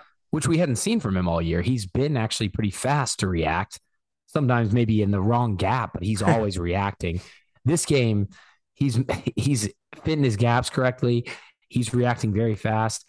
And I know, we talked about Xavier Benson gets used more kind of outside that weak side linebacker spot. I thought he in the second half was a big reason that Texas couldn't hit on those running back wheels anymore. There was a lot of miscommunication in the first half, whether that have been on Cam Smith, Kendall Daniels, JT, but they started just kind of shooting Benson out there with whoever went out on that wheel or out into the flat from the backfield, whether that be the tight end, Sanders, or Bijan or Roshan. And Benson was out there and they weren't able to hit on that in the second half. And I know we talk about him kind of playing quietly, even though he's playing like 90% of the snaps. That's something that popped on tape to me this time, him getting out there and reacting quick enough to stop that. Well, and they had to do it because golly, how many times did Texas go back to that well? I mean, the you called this too, by the way. You I don't know the last time you did this, but you said Texas is going to run this play a lot. And it was the wheel route with the corner to Worthy or Whittington or whoever they had lined up there. But holy cow, did they run that a lot? And it became pretty predictable. They do a really good job of kind of moving it around. But golly, I was not impressed by that. And Oklahoma State, I mean, defended it really well. I think they only converted on that kind of deep corner route one time. So Oklahoma Yeah. State really defended that well. In the wheel, I mean, that was just Kendall Daniels said after the game. That was just Yeah, some totally. miscommunication on his part. And Derek Mason said he thought it was just the guys didn't realize how fast these running backs were coming out of the backfield on that motion.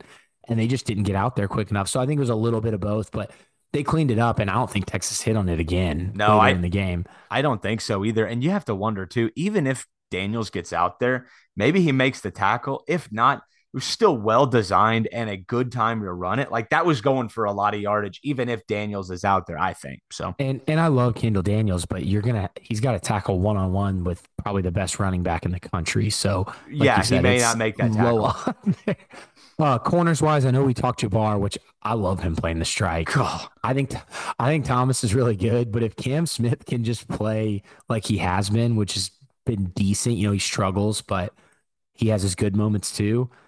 Jabbar at the strike was great and is a nice wrinkle if you have to use it. I obviously want Thomas back, and that must mean Ray Gay, either they don't feel super comfortable with him playing a ton of snaps out there or he is now banged up again because we know he was early.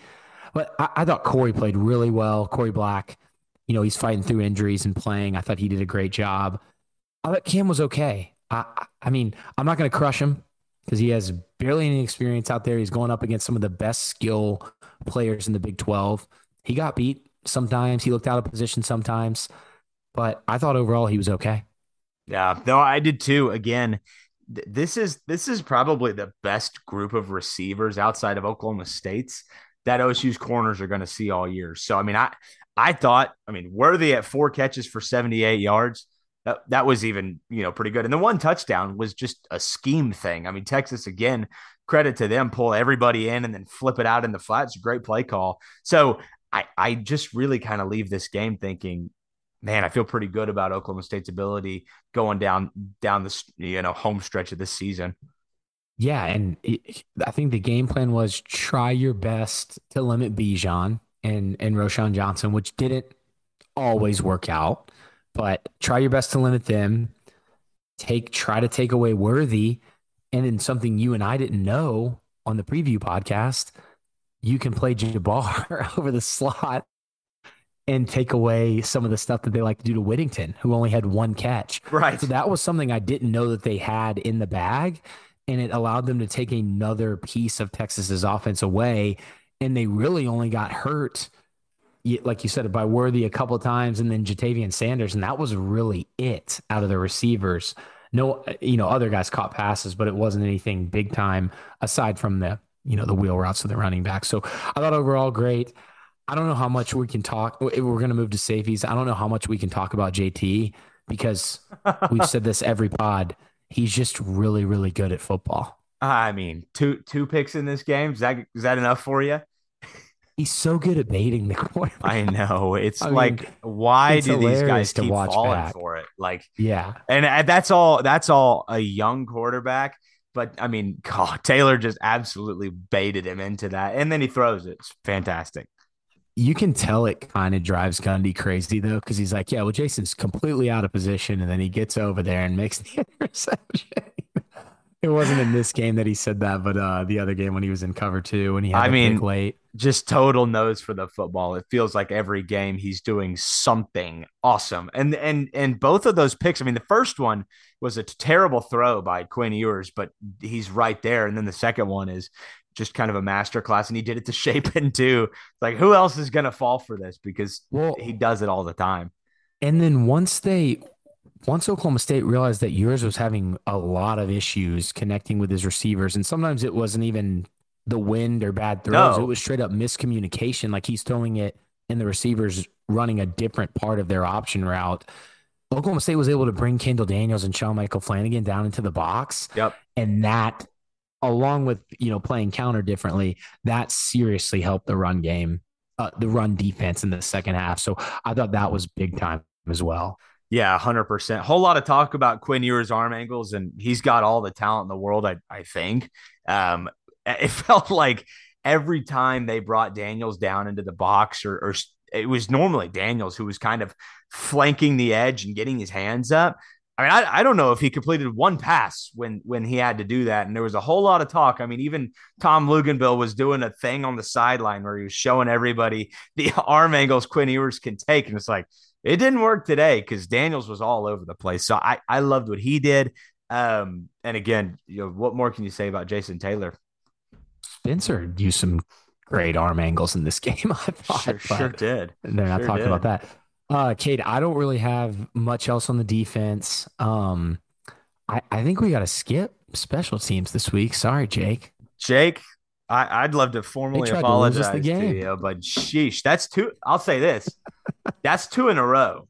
That's two bad games in a row on the special teams. TCU had several long returns that set up almost an identical short field. Now, you have to give some of the blame to the offense not doing anything with the football, but yeah, special teams has to flip the field a little bit better. Yeah, and the win's a factor there. Xavier Worthy and some of these Texas return players are some of the best return men in the country. Yeah, Jameson. The Brennan Presley, you got to get away from it if you're not going to catch it. But I still don't know if that hit him after watching the replay. I don't think it did. He It definitely doesn't didn't. think it did. So, a couple things don't go the right way. I'm not going to hold Tanner to that super long field goal at No. the end of the half. So, I and again, that was windy and a yeah, weird wind. it So, could have been swirling down there too because he was hitting field goals on the other end in warmups. And then when he came back down to the other end, he really was struggling. And I mean, shoot, the dude has an absolute cannon for a leg, by the way. I mean, that field goal he missed was good from like 65. So yeah. I do think the wind was a factor down there. So yeah, totally with you. But they've got to clean a little bit of that up. And again, I put a little bit of that on the offense, though. You got to move the ball a little bit. Logan Ward, since he switched to full-time kickoffs, has been doing a good job getting it in the end zone for the most part for a young kicker. So I've Yeah. been impressed with that. He's got a Yeah. big leg. Yeah, for sure.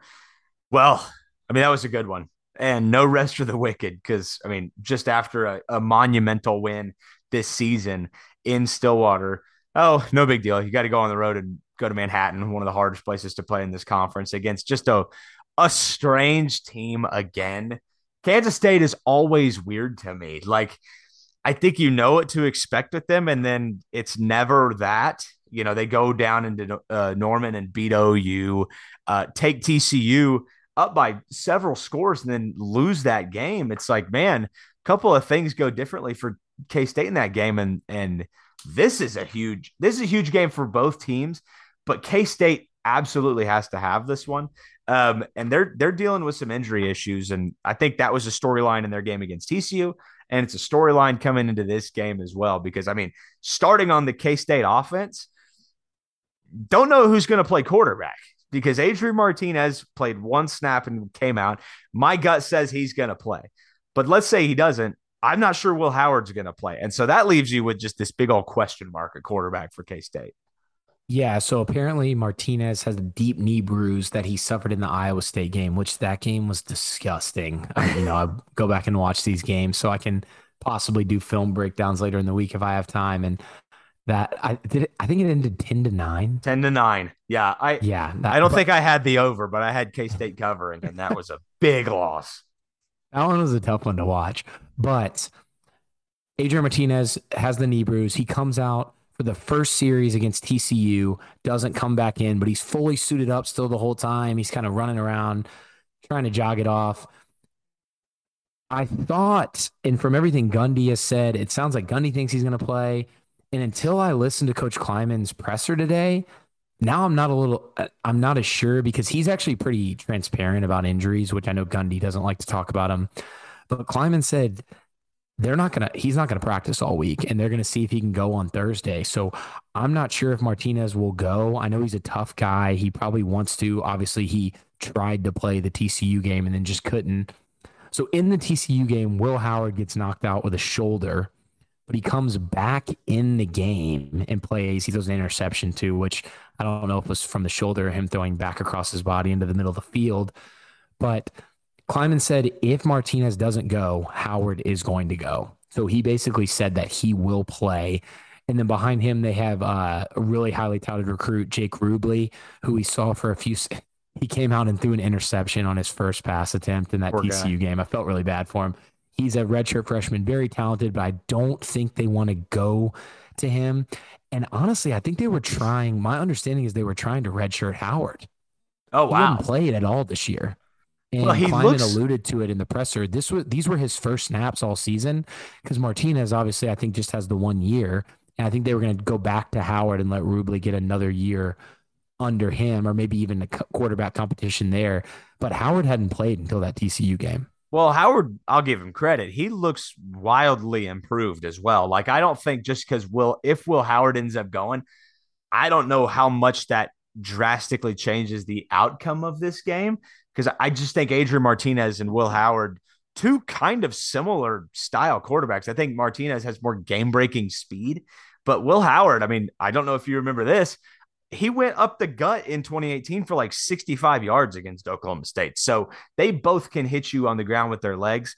I would definitely say Oklahoma State would probably prefer to play Will Howard in this game. So there's also some talk Deuce Vaughn may not be all that healthy. So there are some question marks with K-State this week. Yeah. So on the offense, I'll do this for the defense too. Adrian Martinez left the game and didn't return last week. Deuce Vaughn left the game but did return. He's had a banged up ankle now for several weeks. Tight end Ben Sinnott left the game and did return. And then Will Howard left the game and did return. So they had several guys, and I'll do that for the defense too, but they had several guys on the offense that were banged up. Kate, if you want me just to do a little bit on their Yeah. scheme real quick, Yeah, and we love kind of break down to. some of these Thanks. players. Offensive coordinator is Colin Klein. You probably remember him. He was a recent K-State quarterback, ran the ball a lot, had some pretty good seasons there. K-State, their offense is fun. It's not that different from when Bill Schneider was there and from some of the other offensive coordinators they've had. They do a lot of gap scheme stuff. They'll do power, counter, pin and pull. You mentioned one thing that they maybe do a little bit differently between Martinez and Howard is Howard. So the running back will maybe have the pin and pull or the GT counter option to the outside. And the keep for the quarterback won't be back the other way. It'll actually be back up through the A gap. Straight So off the center's butt. so they're actually like if they do like a read play, they'll be reading in an interior defensive lineman as opposed to an edge guy. And then Howard will either keep it or hand it off to Vaughn around the outside or to DJ Giddens. But they'll do a lot of that. They normally have a tight end on the field. So it's normally 11 personnel. They'll do 12, but they'll go empty from 11 personnel. They also even have the fullback position on their roster. So they'll bring out Christian Moore and Jackson Dean at their fullback spots. They do a lot of different stuff there. They'll go play action pass, but they'll also go pro style and they'll even do mix in some air raid type stuff. It's a very multiple offense. They do a lot of different things and they do a lot of different things well. If they have to lean on the spread passing game, they'd probably prefer to have Howard out there. He attempted 7 passes of 20 or more yards down the field in the TCU game. Martinez has only attempted 17 all season, and Oh, Howard wow. attempted 7 in that game. So they do a lot of different stuff. They don't throw to very many receivers. It's pretty much their starters, Knowles, Brooks, and Warner. I think the next receiver that has any catches is RJ Garcia, and I believe he has had it down. I believe he has 2. So outside of their tight ends and those 3 receivers, they don't really throw it to anybody else besides the running backs. But they're a fun offense to watch. This will be 2 weeks in a row where you see kind of a fun offense. Texas does a lot of interesting things, even though they didn't execute them very well against us. So it'll be a tough task for this defense, even if Will Howard gets the go. Well, and you look at those skill guys that love the breakdown, by the way. I've always loved that play that K-State runs with the read right up the middle. It's really pretty when it works because it's kind of similar to that counter that Texas hit on, where the entire defense just gets walled off, and it's like you've got this huge hole to run through. I've always kind of appreciated K-State's offense in that regard, but it makes you wonder kind of which quarterback Oklahoma State would want to see in this game. Like, I'm not saying Will Howard's a world beater by any means, but I mean, Adrian Martinez has thrown 4 touchdowns this year. I think that if you're Oklahoma State, knowing that scheme, I think you might rather even see a Martinez who's a little bit more ground oriented. Oklahoma State can defend that maybe a little bit better. But I'll say this: K-State's receivers, like Malik Knowles is Malik Knowles. We know him well. He's good. I think he's going to be a size mismatch for whoever he's matched up against. So the challenge is just getting somebody to throw it to him. But then Phillip Brooks at 5'7", I don't have the anxiety about K-State's receivers and their skill talent the way I had it about Texas. I think that this is a little bit, I mean, it's a lot less firepower, I guess I'll say, over the top. So I think Oklahoma State just has a few less things to worry about with K-State.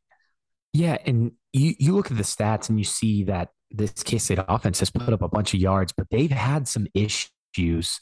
They stall out for multiple drives in a row, which we've seen Oklahoma State do at times this year.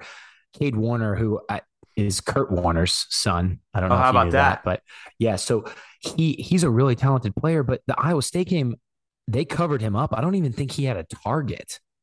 So some of these receivers, aside from Knowles and Brooks, the Warner, the RJ Garcias, the Seth Porters, they kind of go silent at times when they get out there. And Martinez hasn't been able to find them. You mentioned him having some issues in the throwing game, especially down the field, but they love the wide receiver screen game. They like to split Deuce Vaughn out in a slot position and throw him the football. They love the running back wheels, so we'll have to be prepared for that again. But the quick passing, Brooks over the middle, if they're going to go deep, they're probably going to go to Warner. He's a big-time contested catch guy. He had a really nice catch in that TCU game from Will Howard. So like you said, I'm not sure which quarterback Oklahoma State would rather face. If it was a fully healthy Adrian Martinez, just because he is such a dynamic runner, you probably wouldn't want to face that. He's blown some teams out of the water with the running game this year. If you got a fully healthy him and Vaughn, like you said, Howard, the thing with Howard is he will throw it into coverage. Like if he plays this entire game and throws it more than 25 times, he's probably going to have an interception. Yeah. I mean, I don't even think that's like a hot take call to make. And so it'll be interesting. Deuce looked great in the TCU game, even with that banged up ankle and leaving the game and coming back. So we'll see. But if Sanad is out at tight end, they've got Sammy Wheeler, they've got other tight ends, but he's been, 347 snaps this year at tight end. That would be a big loss for them. And Kate, how have you seen their offensive line so far? Have they been pretty impressive to you? I mean, I always love K-State's offensive line. Like it's kind of the gold standard in this conference. I'll say this. I don't know if they have the star on the offensive line that they normally do, but they're still a physical unit that will get after you. And that's just classic K-State football. So I like them. I will say I'm less concerned by them than I normally am, but that's not a slight on this K-State team. It's more a compliment of what they normally have there. So aside from, and I completely agree with you, aside from the injuries that they've seen in pretty much every other position group, I guess besides wide receiver, but even including the defense, the offensive linemen, the starters have played like every snap. Yeah. The backup left tackles played 44. The backup left guards played 44. The backup center has played 10. The backup right guard 25, and the backup right tackle 23. So these guys, all the offensive linemen have played over 410 snaps. And How do we get the key, that type of injury luck in Stillwater? My gosh. the key guys are their left tackle Leviston and center Hayden Gillum. They've had Christian Duffy at right tackle has had some issues in the games I watched. Hadley Panzer's had a couple penalties on him at right guard. Cooper Beebe at left guard has been okay. Everybody knows him. Yep. But the studs have been the left tackle and the center. Yep. Yeah. 100%. And I think if you're going to run that scheme, you have to have left tackle and center be absolutely shored up. So it's not all shocking. These guys can pull. Yeah, 100%. So not shocking that's the case with them. My biggest deal is I think this is a good matchup for the way Oklahoma State likes to play defense. And Oklahoma State has had a lot of success against K-State's scheme over the last several years, regardless of who plays quarterback. So I'm not expecting a dominant performance by any means, but I do expect Oklahoma State to look better for 4 quarters than they did last week, even though, we just praised them. I would expect a more complete performance from the Oklahoma State defense in this game. Yeah, and I think mixing in some pressures in this game, definitely, especially if you play in a banged up Martinez and banged up Howard, you obviously don't want to come in on them too hard because they can get out and make plays with their legs scrambling. But I think if you can do some things there, we talked about that crush rush earlier in the season. But in the back end, I think maybe play some different coverages, but I think they go with their base look a lot, maybe keeping a couple safeties high. I don't know if there's anyone you need to shade over to. It maybe giving Cam Smith some help, maybe giving the field corner some help, but I'm not sure what they're going to really try to attack here because with so many guys banged up and with Oklahoma State's defense playing, decently well against the run, aside from when you're facing a Bijan or Kendra Miller. Right. If you're facing a banged up Deuce Vaughn, I'm not sure what exactly the scheme will be, but I think they'll be able to keep this Kansas State team under 30 points. Well, and that's kind of the magic number for me. I know they put up 28 against TCU. Oklahoma State's lowest point total on the year is 34, if I'm not mistaken, like off the top of my head. And they haven't scored less than 40 in the last 2 games. So I'm not expecting, I think K-State's a little bit more talented on defense, but I think what Oklahoma State wants to do through the air doesn't really change. So I think that, again, we're not even to the K-State defense yet. More just thinking about this holistically. I think you're exactly right. Under 30 points, but I think that has to be the number because I think K-State's defense it proves a little bit more of a challenge than Texas's did. Yeah, no, I agree. And Kate, if you want to switch over to the defense, I can give the injury report. We might as well. It's like a paper pop. Here's the injury report for K-State too. So the defense is similar to the offense with how many guys went out. So you've got Khalid Duke, who is going to miss the first half for a targeting penalty in the TCU game. That's a big one. Sam, their strong side linebacker. They blitz him a lot. He's Duke, Enudike Uzuma, and Hayes, the free safety, I think are the 3 best players on their defense. And Duke's going to miss the first half. Hayes left the game with injury and didn't return. He came back in and then left with injury again and stayed out. It sounds like he may play, but if he's not playing, that's a big deal. Julius Brents, their corner, who I think is the better of their 2 corners. They're both pretty solid cornerbacks. Yeah. He left the game and didn't return. It sounds like Kleiman said he's probably going to play. Daniel Green, their middle linebacker, who I just left him off. He's probably the other best player on the defense if I had to name 4 guys. He left the game and didn't return, and he left early. He only played like 19 snaps. So it sounds like he's one that's, out of all the injuries I think we've gone to, he sounded like the one in Kleiman's presser that probably isn't going to play. And that's a pretty big loss for them. Nick Allen, his backup, is a solid player. He played a lot, obviously, in that TCU game. But Daniel Green is kind of the leader of this defense, especially of the back of this defense. So a lot of injuries and a lot of guys that are banged up Green, A lot of Duke missed in the dudes, first yeah. half, Brinson, Hayes. Those are some of the better players on their defense and maybe the best up outside of Anudike Uzomah on their defense. Yeah, did you say Uzoma was kind of banged up in the TCU game too? He's been banged up all season. Yeah, He's been playing hurt all season. That's unfortunate because that's kind of like every dude on their defense is banged up right now. But I'll give K-State some credit. They've always got dudes on defense. Khalid Duke and Anudike Uzoma are two of the better, like, that's edge rusher and, strong side linebacker. Two of the better ones in this conference, I would say. And you hope that, Uzoma is himself, but he hasn't been all season. And then Khalid Duke not being in the game for the first half is a big storyline to watch. You wonder if Oklahoma State can find some success early running the football, throwing at that spot. Again, feels like a Brendan Presley and John Paul Richardson game again, Dustin, just the way you talk about it. Yeah. So Joe Klanderman, he's been with Kleiman since the North Dakota State days. He runs a defense that we've seen this year before already, and we're going to see again when we play Iowa State. He'll run that 3-3-5. It's honestly more like a 3-2-6 because Duke is basically a defensive back playing that Sam strong side linebacker spot. So it's more like a 3-2-6, I think, than a 3-3-5. All of these guys can cover. When Klanderman came over with Kleiman, they were running 4-man, and they decided after a few games, let's switch it up next season. So they do a lot of different coverages. Last year against Oklahoma State, it was a lot of cover 2, but they mixed in quarters. They'll do man. They'll do some match 3, Tampa 2. They'll do a bunch of different things on the back end. They also, I think in pretty much every game this season, have hovered around 35, 36, 37% blitz rate. So they will bring the pressure.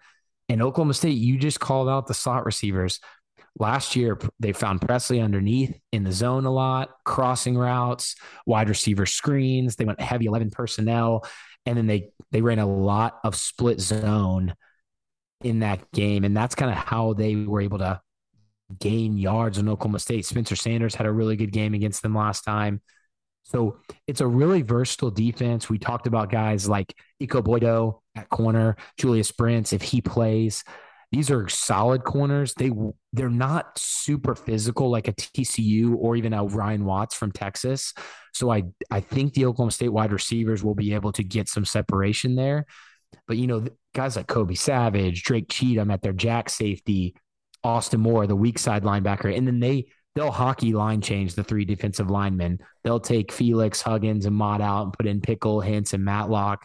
You'll see them do that several times. So they've got a lot of talent, and I think this is a really good defense that Oklahoma State's going to face, but I think there are weaknesses they can exploit. Yeah, no doubt about it. As you look kind of down the list, though, at the last matchups against Kansas State, Oklahoma State hasn't scored above 40 since 2017, and that was a game they lost. So I just kind of mentioned that's the magic number for Oklahoma State. They haven't been held below that in several games. They haven't scored that against Kansas State in years. So this is one of those games where it's such contrasting styles. Mike Gundy well. He's going to want to run the football here. And as much as we just talked about Dom Richardson, potentially being not relegated, but better utilized in some of those short yardage, third down, red zone packages. I don't know if this is a game you do that. This may be a game you try to grind out. You hope you're a little bit healthier on the offensive line this week, but I don't know. It'll be interesting to see what Oklahoma State tries to do.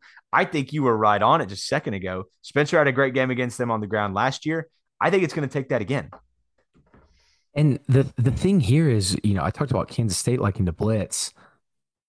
Do they do that? Because we've seen now Texas brought on 15. I know he dropped back like 65 times, but they blitzed him quite a few times and brought some kind of second and third level pressures on him. And I said, 67% completion percentage. Texas Tech tried to blitz him and he ended up, not a great completion percentage, but they end up winning that game. Now that he's probably, he didn't take a ton of, no, he took the kind of big shot on the personal foul there, Yeah, but right. he hasn't taken a lot of shots to that shoulder. They didn't run him on a lot of designed runs. If he's gradually getting healthier, do you really want to blitz him and give him the opportunity to kind of break out and scramble? I mean, we've seen how good of a scrambler he is. So I'll be interested to see what K-State does in terms of that. But like you said, I think it's going to be a big game from the slot guys. Unless K-State, maybe that's what they decide to take away. But I think you got to get John Paul Richardson. You got to get Brennan Presley involved. I'd love to see some more swing passes to the running backs. I'd like to see some halfback screens, especially if Kansas State is going to bring pressure. I think that's kind of how you beat them. And then you've got to take your shots downfield because I think Oklahoma State's outside receivers can win some of these matchups. Yeah, and I think they're gonna have to, but the way you talk about the scheme, like they go to cover two, they go to quarters. I think that's kind of where Oklahoma State thrives is against that scheme where you can pick them apart underneath and then hit them down the field. I don't know what you do against Spencer Sanders. We kind of talked about it when we broke Texas down. Like, I'm not sure you can key on any individual one thing that Oklahoma State does because the common denominator is Spencer Sanders' ability to run the football. So whether it's designed, whether it's improvised, I don't know what K-State's going to try to do, but I trust Spencer Sanders' ability to make the most of it no matter what it is. And if they do blitz, which even talking about it right now, I don't see a lot of that just based off of how it worked for Texas. I'm not sure if that's going to be the way they go. Yeah, and he had a really good passing game against Kansas State last year. I think he threw for like 340 yards. Sheesh. And that was K-State playing a lot of they played different coverages, but they played a lot of cover too. And he just kind of shredded them apart. And he threw it, kind of what we saw in the Baylor game earlier this year to those slot guys in the gaps in that zone. And I think if Kansas State comes out and uses that same game plan again, he'll have another successful day throwing the ball. So I'll be interested to see what they try to take away, what they try to do. I'm going to be interested to see how many running backs Oklahoma State uses, especially injury-wise coming to this game. We don't know if Braden Johnson's going to be back. Right. We don't know if Jason Taylor's going to be back. You hear hyperextended knee. How long is does that keep true? him out? If right. that's actually the injury. John Paul Richardson had to leave the game with pretty bad cramps, so I think he should be back because he came back in late in that game anyway. Jaden Bray, we've heard he's cleared, but we didn't see him last week. How hurt is Dom? Will Preston Wilson be back? But K-State is banged up too. So I think going into this game, Oklahoma State's the better team, not banged up. And I think with the guys both teams have out, I still think Oklahoma State will be able to come out on top on this game. Yeah, I do too. I think K-State's going to play them tough, but I feel like Oklahoma State has more. I feel like they've also been in situations like this. Like what K-State's going to do is not anything that they haven't seen yet this season. I mean, even like this is kind of interesting. Arizona State did some of that, like pulling with they tried to run that. And so it's not like they haven't seen that before. It's not like they haven't seen it since last season. I do think that this is still a pretty good matchup for Oklahoma State, even with, some inexperience in the back end. I don't know if K-State has the weaponry to really exploit that. And that's my biggest thing going into this game. And I think that's the reason I think the number for K-State is 30, but I don't know if they're going to get there. I mean, I just, whether it's Martinez, Howard, or whoever, I don't know if they have the weaponry. No, I think that's a great call. I completely agree with you. I mean, Kate, if you don't have anything else, I'm ready to pick it because we're kind of segueing right into picks now. We sure are. You go ahead, Podstradamus. Would you do us the honor? So I've got K-State -1.5 in the over-under line at 56.5. So I'm going to go slightly over that. I'm going to take Oklahoma State 34, Kansas State 28. Okay, and so I really want to pick this as a bigger victory, but with all the injury questions, I mean, I'm not trying to make excuses, but with it being on the road in Manhattan, all the injury question marks, I'm going to pick it a little bit closer. But I think full strength, just from watching Kansas State and from watching Oklahoma State, through these past couple of weeks. I think both teams at full strength. I'd want to pick this game more like 41-24, but I'm Yeah. going to go I'm going to go 34-28. Yeah, I mean that's totally fair, and you may have a more realistic outlook on it with the injuries because I was going to say 41-27. Like that's where my gut is right now. I feel like Oklahoma State, it may be a closer game than that. Oklahoma State scores late, extends the lead, but that's the final score. I just feel like Oklahoma State is kind of hitting its groove. They dropped 40 against TCU and Spencer had one arm. Like, so I don't know who's going to hold them to less than 40 right now. K-State, it could be that. Could be a rowdy crowd in Manhattan. It's going to be. It's going to be a sellout crowd. But I just like what Oklahoma State has and their ability to stretch that K-State defense and make them uncomfortable. And I just don't think K-State has enough to challenge them down the field, which is how I think you have to beat them.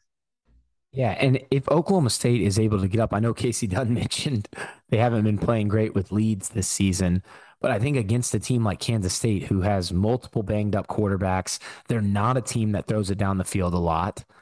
I mean, I know I said Will Howard did it in the TCU game, but Martinez has not wanted to extend the ball down the field. Kleiman's even taken shots at the media in his presser, talking about those shots down the field because they ask him about it all the time. They're not really a team that's going to play great from behind. I don't think they want to make the game ugly. They want to make it 10-9. And if Oklahoma State's able to go out there with tempo, score a couple of touchdowns early, I don't think they'll, blow Kansas State out, but I think they can kind of smooth sail to a victory closer to your score. Yeah, 100%. So, I mean, let me ask you a totally random question because I think it really plays into my ideal scenario. You think Thomas Harper's back? I, I'm not sure what his injury is. So, if he's back and you put Jabbar on Malik Knowles, I really think K State's going to struggle to find much through the air. And again, I don't even think Oklahoma State has a lockdown secondary. I'm more just kind of explaining how I get there. Like, if Thomas Harper's back, great. Even if not, though, I like Corey Black's size against him. Like, that's what I think they would end up doing. And if Harper is back, and you've got Muhammad and Corey Black at corners, then if Jason Taylor can't play and you have to, Yeah, maybe right. use Daniels at free safety and have Sean Michael Flanagan at the Bandit, or even bring in a Lyric Rawls on some snaps, I don't think I know Jason Taylor is the heartbeat of this defensive, especially the back end of this defense. But against the skill players that Kansas State has at wide receiver, I don't know if I feel as bad about that if you have a Harper back and you're able to play Muhammad and Black at both corners, like you just said. But if Taylor can't play, that's going to be a huge blow to this defense, no matter who they're playing. Yeah, no question. Dustin, any final thoughts on K State? Aggieville's a great place, by the way. So anybody headed up to Manhattan, you're in for a treat. I really love Manhattan. It's a great town. Yeah, no, I have no final thoughts. I like that breakdown. Cool. Well, let's get to it. This is our favorite portion of the show. As we get to the Q&A, we have a similar dilemma as we've had for the last couple of weeks. We have a lot of audio questions and a lot of voicemails, and so we thank you for participating. If you're sending in questions through Twitter, we do appreciate that. Like don't take this any other way than a thank you. But just due to the limited time we have, we're going to answer those questions that come through the voicemail. So I have to remind you as well that the Q&A portion of the Feels Like 45 podcast is brought to you by Andrew Cox with WT Appraisal. WT Appraisal is the premier commercial agriculture appraisal firm throughout the Oklahoma, Texas, Kansas area, and the Great Plains region of America, specializing in appraisals of farms, ranches, commercial and retail facilities, and industrial real estate. WT Appraisal has over 30 years of experience in agriculture real estate and over 10 offices throughout the region. OSU graduate Andrew Cox, friend of the pod, has been appraising properties throughout Oklahoma for over a decade and would love to give you help with your appraisal needs. Give Andrew a call at 806 418 2629 or visit WTappraisal.com for more information. Dustin, let's get right into it, shall we? Let's do it. Let's start with Carly Gatlin. Hey guys, it's Carly. Curious what halftime adjustment on the defensive side of the ball you guys think most led to OSU holding Texas to just 3 points in the second half. I really don't know why Texas stopped giving the ball to Bijan Robinson, especially late in the second half. I understand that the clock became an issue in the last 2 drives for Texas, but before that, plenty of time to give Bijan the ball. Let me know what you guys think. Go Pokes. Carly's becoming a friend of the pod, Dustin. I mean, we talked a little bit about this. Great questions. It's a great question. I'll kind of flip it to you. Yeah, so I know I think I've seen people say that they kind of went away from the run. So in the first half, Texas ran the ball 17 times for 161 yards, 9.5 yards per carry. They ran it 15 times in the second half. They just were only going for 2.9 yards per carry, 43 rush yards. And to answer the first part of her question, we talked about it a little bit, but they were handling the counter different. So instead of the edge guy just kind of taking on that kick out puller, he's now attacking the inside, attacking that puller. And Trace Ford, I put an example out, Trace Ford does like what they would teach, I think, in a book, a coach's book about this, when you're talking about kind of spilling that counterplay to the outside. He's doing it perfectly. And Tyler Lacey did it really well as well. And so now the linebackers are taking a different path. They're not fitting that gap anymore. They're bouncing around and attacking where the running back now has to run to the outside. So it all kind of hinges on that edge player. But like I mentioned too, it looked to me, and I could be a little off on this, but it looked like they were kind of slanting the gaps from the other defensive linemen, which, we've seen them kind of do some more 2-gap read and react stuff.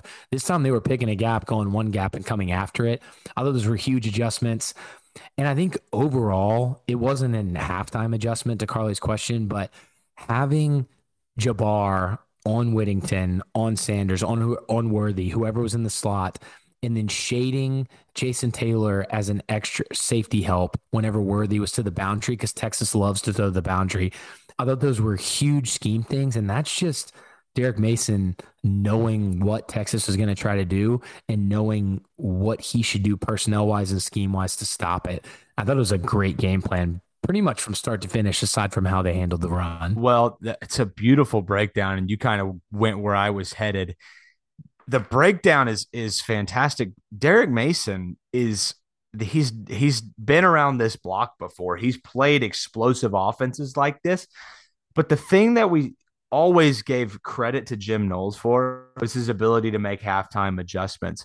I think Oklahoma State knew what Texas was going to try to do. I mean, to your credit, they ran the play you said they'd run a dozen times. So they are a tendency-based team, but Derek Mason was all over it. And again, I think what they were able to do on the defensive line, even if it was something new and a lot of old stuff and just a lot of physicality, that defensive line really kind of dictated the second half. So adjustments are great, but when you got dudes like Trace Ford and Colin Clay and Sionia C and Colin Oliver, it gets pretty easy. Brock Martin didn't even play in this game. Like, it's crazy. Yeah, and losing Brandon Evers. And I think the other kind of halftime adjustment that I don't even think they really needed at times, just because yours was having to throw it anyway late, was they were bringing that bandit safety, Kendall Daniels and Sean Michael Flanagan, up into the box to just kind of help out on the run. So it wasn't really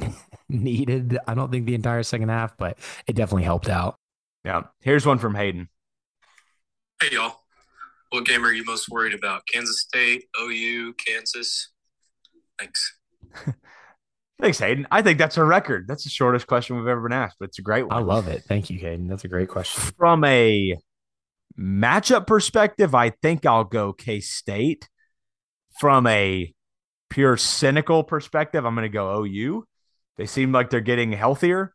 I don't know how much that matters, but yeah, I think that's my answer.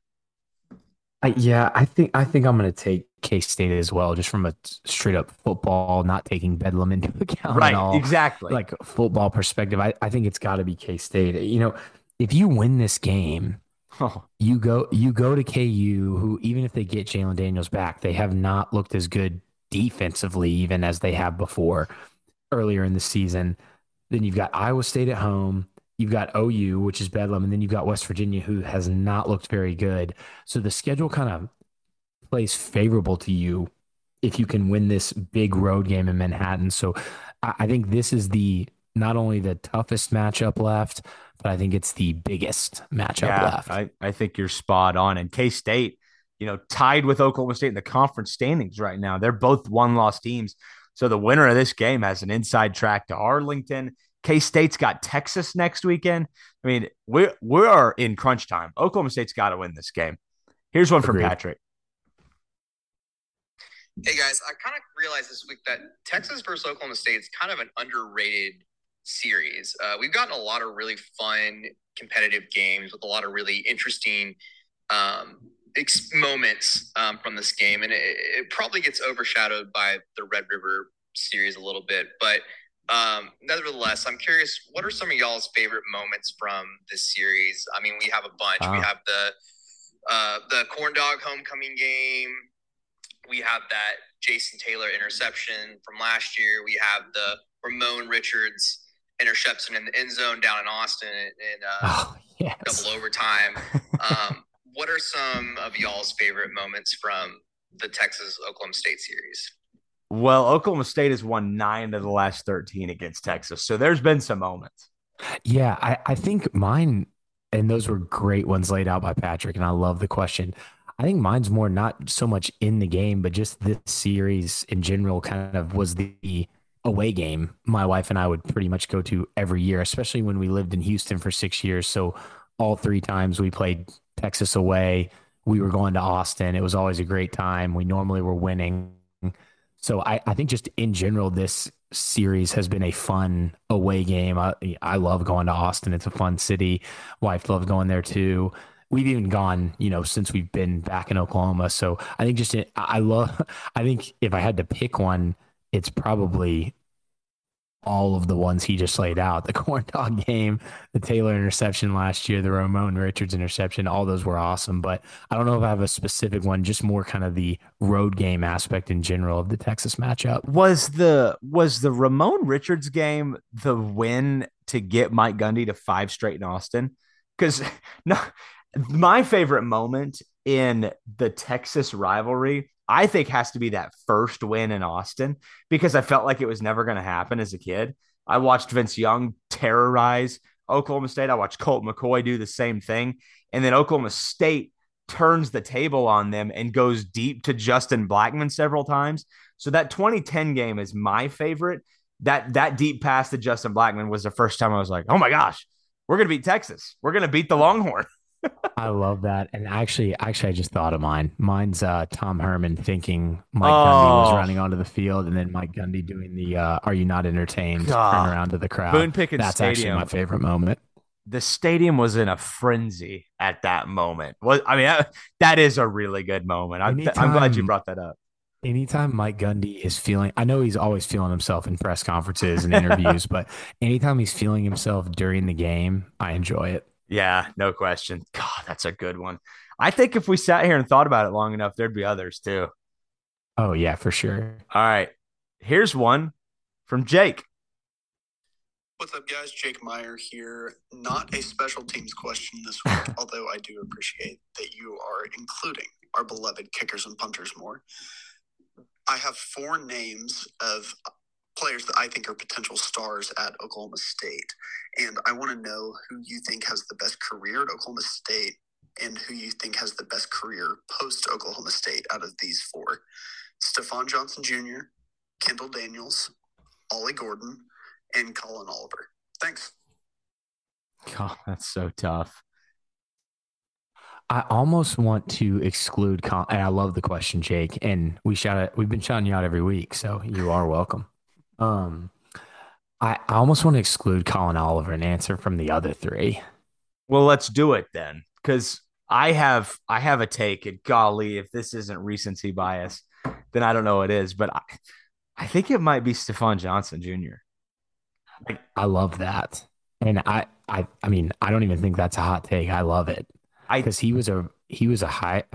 I know he's only like a high 3-star, but a guy that big time schools were going after. We got him to decommit late and come to Oklahoma State.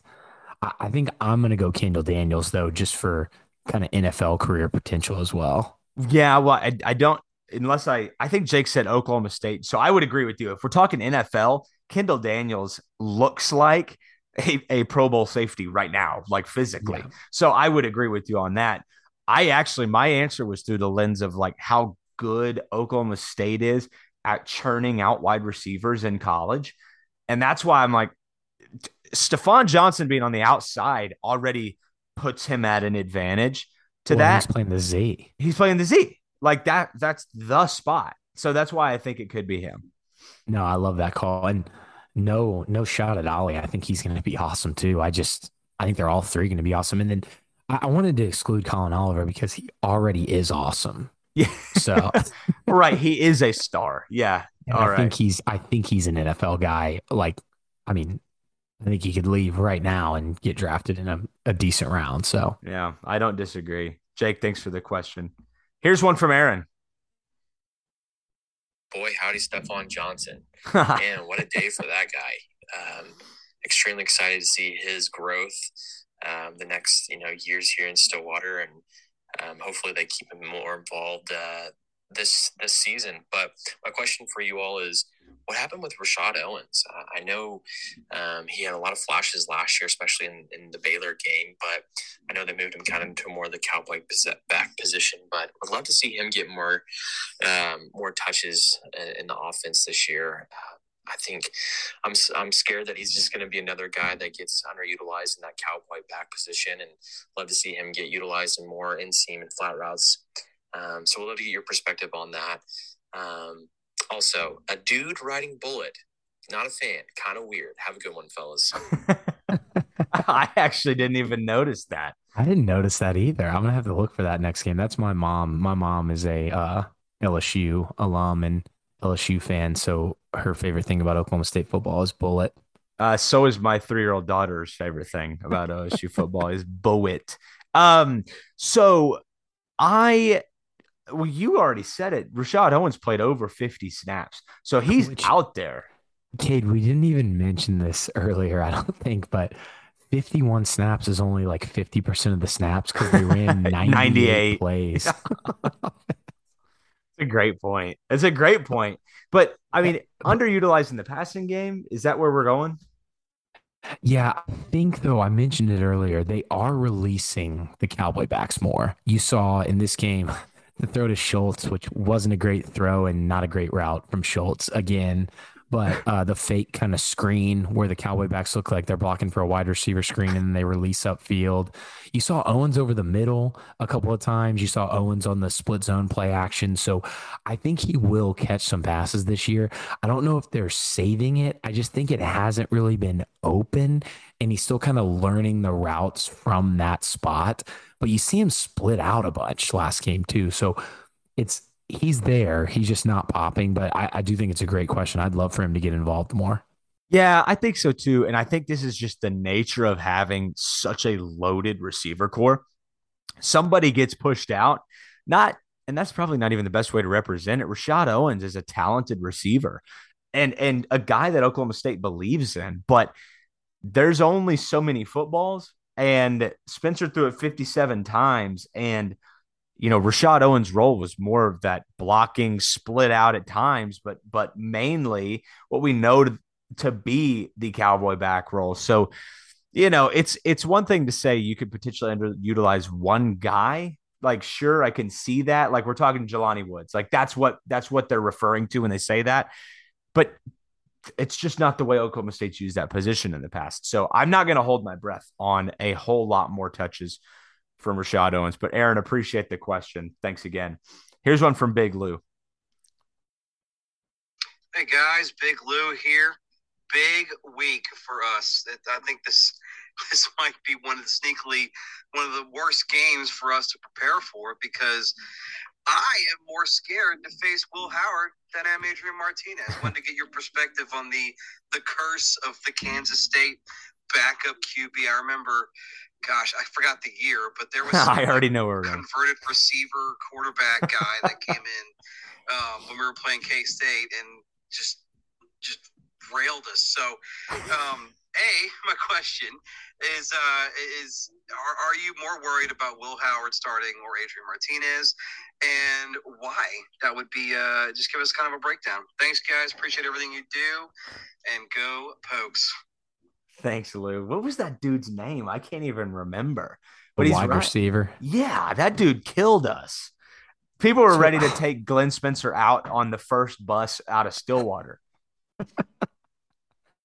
So I mean, I hear what Lou's saying. I think it's a great question. I think if you're gonna give me fully healthy Adrian Martinez or fully healthy Will Howard, I'm taking Adrian. I mean, I would much rather face a Will Howard than a fully healthy Adrian No Martinez, question. because he's ran this offense really well. Him and Deuce Vaughn run the. Him and Phillip Brooks have had a really good connection as well. But if you're telling me Will Howard is like 99% and Adrian Martinez is 70, yeah, I want to face the 70% Adrian Martinez. But here's the thing with Will Howard. I know he's had some big games. I know I talked about him throwing the ball down the field. He's 6'5", 240. He's a monster, hard to bring down and very fast.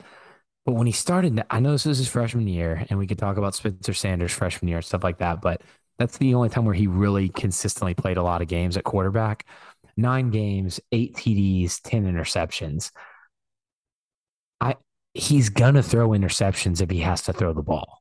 And I think Adrian Martinez is not going to do that. So I personally would rather face Will Howard, just because I think he is more prone to turning the ball over. I think Oklahoma State knows what he can do. They've seen film on him. And there's a reason why Adrian Martinez was starting for this undefeated K-State team and not Will Howard. They've played Will Howard for the last 3 years. I think that guy has played quarterback in every one of those games that Oklahoma State has won. So, yeah. And he could torch us, and I could be wrong. I'm just saying that's my take on it. Well, totally. I mean, Oklahoma State's given up plenty of yards this season, given up some points. Yeah, it totally could happen. I think I agree with you, though. Yeah, I mean, I don't really have much more to add. I think Will Howard is just less dynamic than Adrian Martinez, less game-breaking ability. We already kind of ran through that. All right, here's one from Coleman. Hey guys, my name's Coleman Burke. This is my first time calling in a question this year, and I've got 2 of them for you. First off, Gundy said he was confident Adrian Martinez would start this weekend against Oklahoma State. Obviously, he's a great talent, but so is Will Howard, their backup quarterback. How does our defensive strategy change depending on who's starting? Secondly, we've been very successful at stopping Deuce Vaughn the last 2 years. Looks like we've held him to 66 yards rushing on 30 attempts and 0 touchdowns in our last 2 games. What do you attribute that success to? Are we able to keep it up this season? And is that going to be a key aspect of winning the game for our defense? Thanks so much, guys. Looking forward to the pod. Coleman, thanks, man. I think we've kind of answered the first one ad nauseum. I think we could probably just answer the second. Yeah, I agree. Coleman, thanks so much for the question. Game plan wise, if Adrian Martinez comes out there, I think you try to force him to throw the ball. And if Will Howard comes out there, you maybe go more base and kind of just see what K-State is going to try to do, because I don't know, with so many guys banged up, what exactly they'll try to do with Howard out there. Yeah, I think I'm with you. To the second part of the question on Deuce Vaughn, Oklahoma State has defended him well over the last several years. They really have. So nice call by you, Coleman. I think a lot of that was just due to some like extremely good linebacker play and fitting those gaps well. It's what we talked about against Texas. Like, Oklahoma State was going to have to be sound there. They were in the second half, less so the first half. So I would expect, if Deuce Vaughn is healthier than expected, I would expect maybe to see a little bit more dynamic version of Deuce Vaughn than we are accustomed to seeing against Oklahoma State. Yeah, and I think Oklahoma State's just done such a good job of tackling him. He's a make you miss guy in space. Absolutely. And Oklahoma State's tackling was exceptional last season. And in the past, going up against them, they've had some of those tacklers, like you mentioned, linebackers, Malcolm Rodriguez and Devin Harper. So I think a big key there is tackling and not letting him get through the defensive line. You know, he's not a very big guy. If you can get a hand on him, one of the defensive linemen, the linebacker, can kind of come in, bring him down. That's how you kind of corral him, gang tackling. Yeah, no doubt. Oklahoma State's done a really good job of that this year too. So I think the defensive line could wreak havoc on him. Here's one from Ryan. What's up, dudes? 2 questions. First, if I could let you choose which quarterback to face Saturday, would you rather OSU go against Will Howard or Adrian Martinez? Number 2, after that second half performance by this defense, has Derek become your favorite D Mason in OSU history? Ooh, I don't know about that, Ryan. You got to me. That's a hard no because I'm slow a huge down. Derek Mason fan. I love the question. Slow your roll. Sorry, Yeah, Desmond Mason fan. Yeah, I knew it. Slow your roll there, cowboy. Desmond Mason's still the GOAT D Mason. I mean, Derek. I think that was a little bit of a joke from Ryan. I like that though. Yeah, it's good. All right, let's go. Here's one from nobody other than Alex Fuller. Here we go. Hello there, feels like 45 podcast sports fans. This is your 3 and 4 man with $1 million plan. That's right, I did it. I double reverse faded myself, jinxed Texas by taking them last week, and it worked. Texas is dead, a dead team, a dead program. I put this Oklahoma State football team above and beyond my personal betting picks because I love them that much. On to K-State. This is my don't think, just throw special of the week. Don't think about it. Just throw. Let it go. It's Oklahoma State money line. You got to believe. Believe in this team. Believe. Money line. I don't care if they have half a team and zombies walking around there. This team's finding a way to win. I love it. I love it. He told us he brought the energy this week, and he did not let us down. Love that from Fuller. Love the enthusiasm after last week being kind of a little sad. Yeah, I was thinking he may have been having a medical emergency there at the beginning. So very, very good question from you, Fuller. Phenomenal delivery. Oklahoma State money line won me some money last week, so I faded you, Fuller, and it worked out well. Yeah, both of us are picking Oklahoma State money line, which we have every game. So yeah, you know it. I bet if you went back historically, I don't know this. This isn't betting advice. I bet if you went back historically and just picked Oklahoma State money line, you probably have won some pretty good money over the past 10 years. Very true. Yeah, that's it. That's what we got. We did it. We sure did. Dustin, that was a huge win over Texas. And again, as much as you'd love to relish that one, you can't. It's right back to the grind, and the Big 12 is as good as it's ever been. You go to Manhattan, and you've got a big one against K-State. Both of us picking Oklahoma State to win that game, but it's going to be a dogfight, make no mistake, and we'll see if Oklahoma State pulls it out. Any final thoughts from you before we wrap this up? Just go, Pokes. That's it. That's always it, right? And as always, you can follow us at Feels Like 45 Pod on Twitter and Instagram. You can follow Dustin at DustRagu. You can follow me at Cade Webb. And if you need any bar recommendations or anything to do while you're up in Manhattan, don't text me. Text my brother, friend of the pod, Cameron. He'll tell you. Go Pokes. We'll see you back here next week. Beat K-State.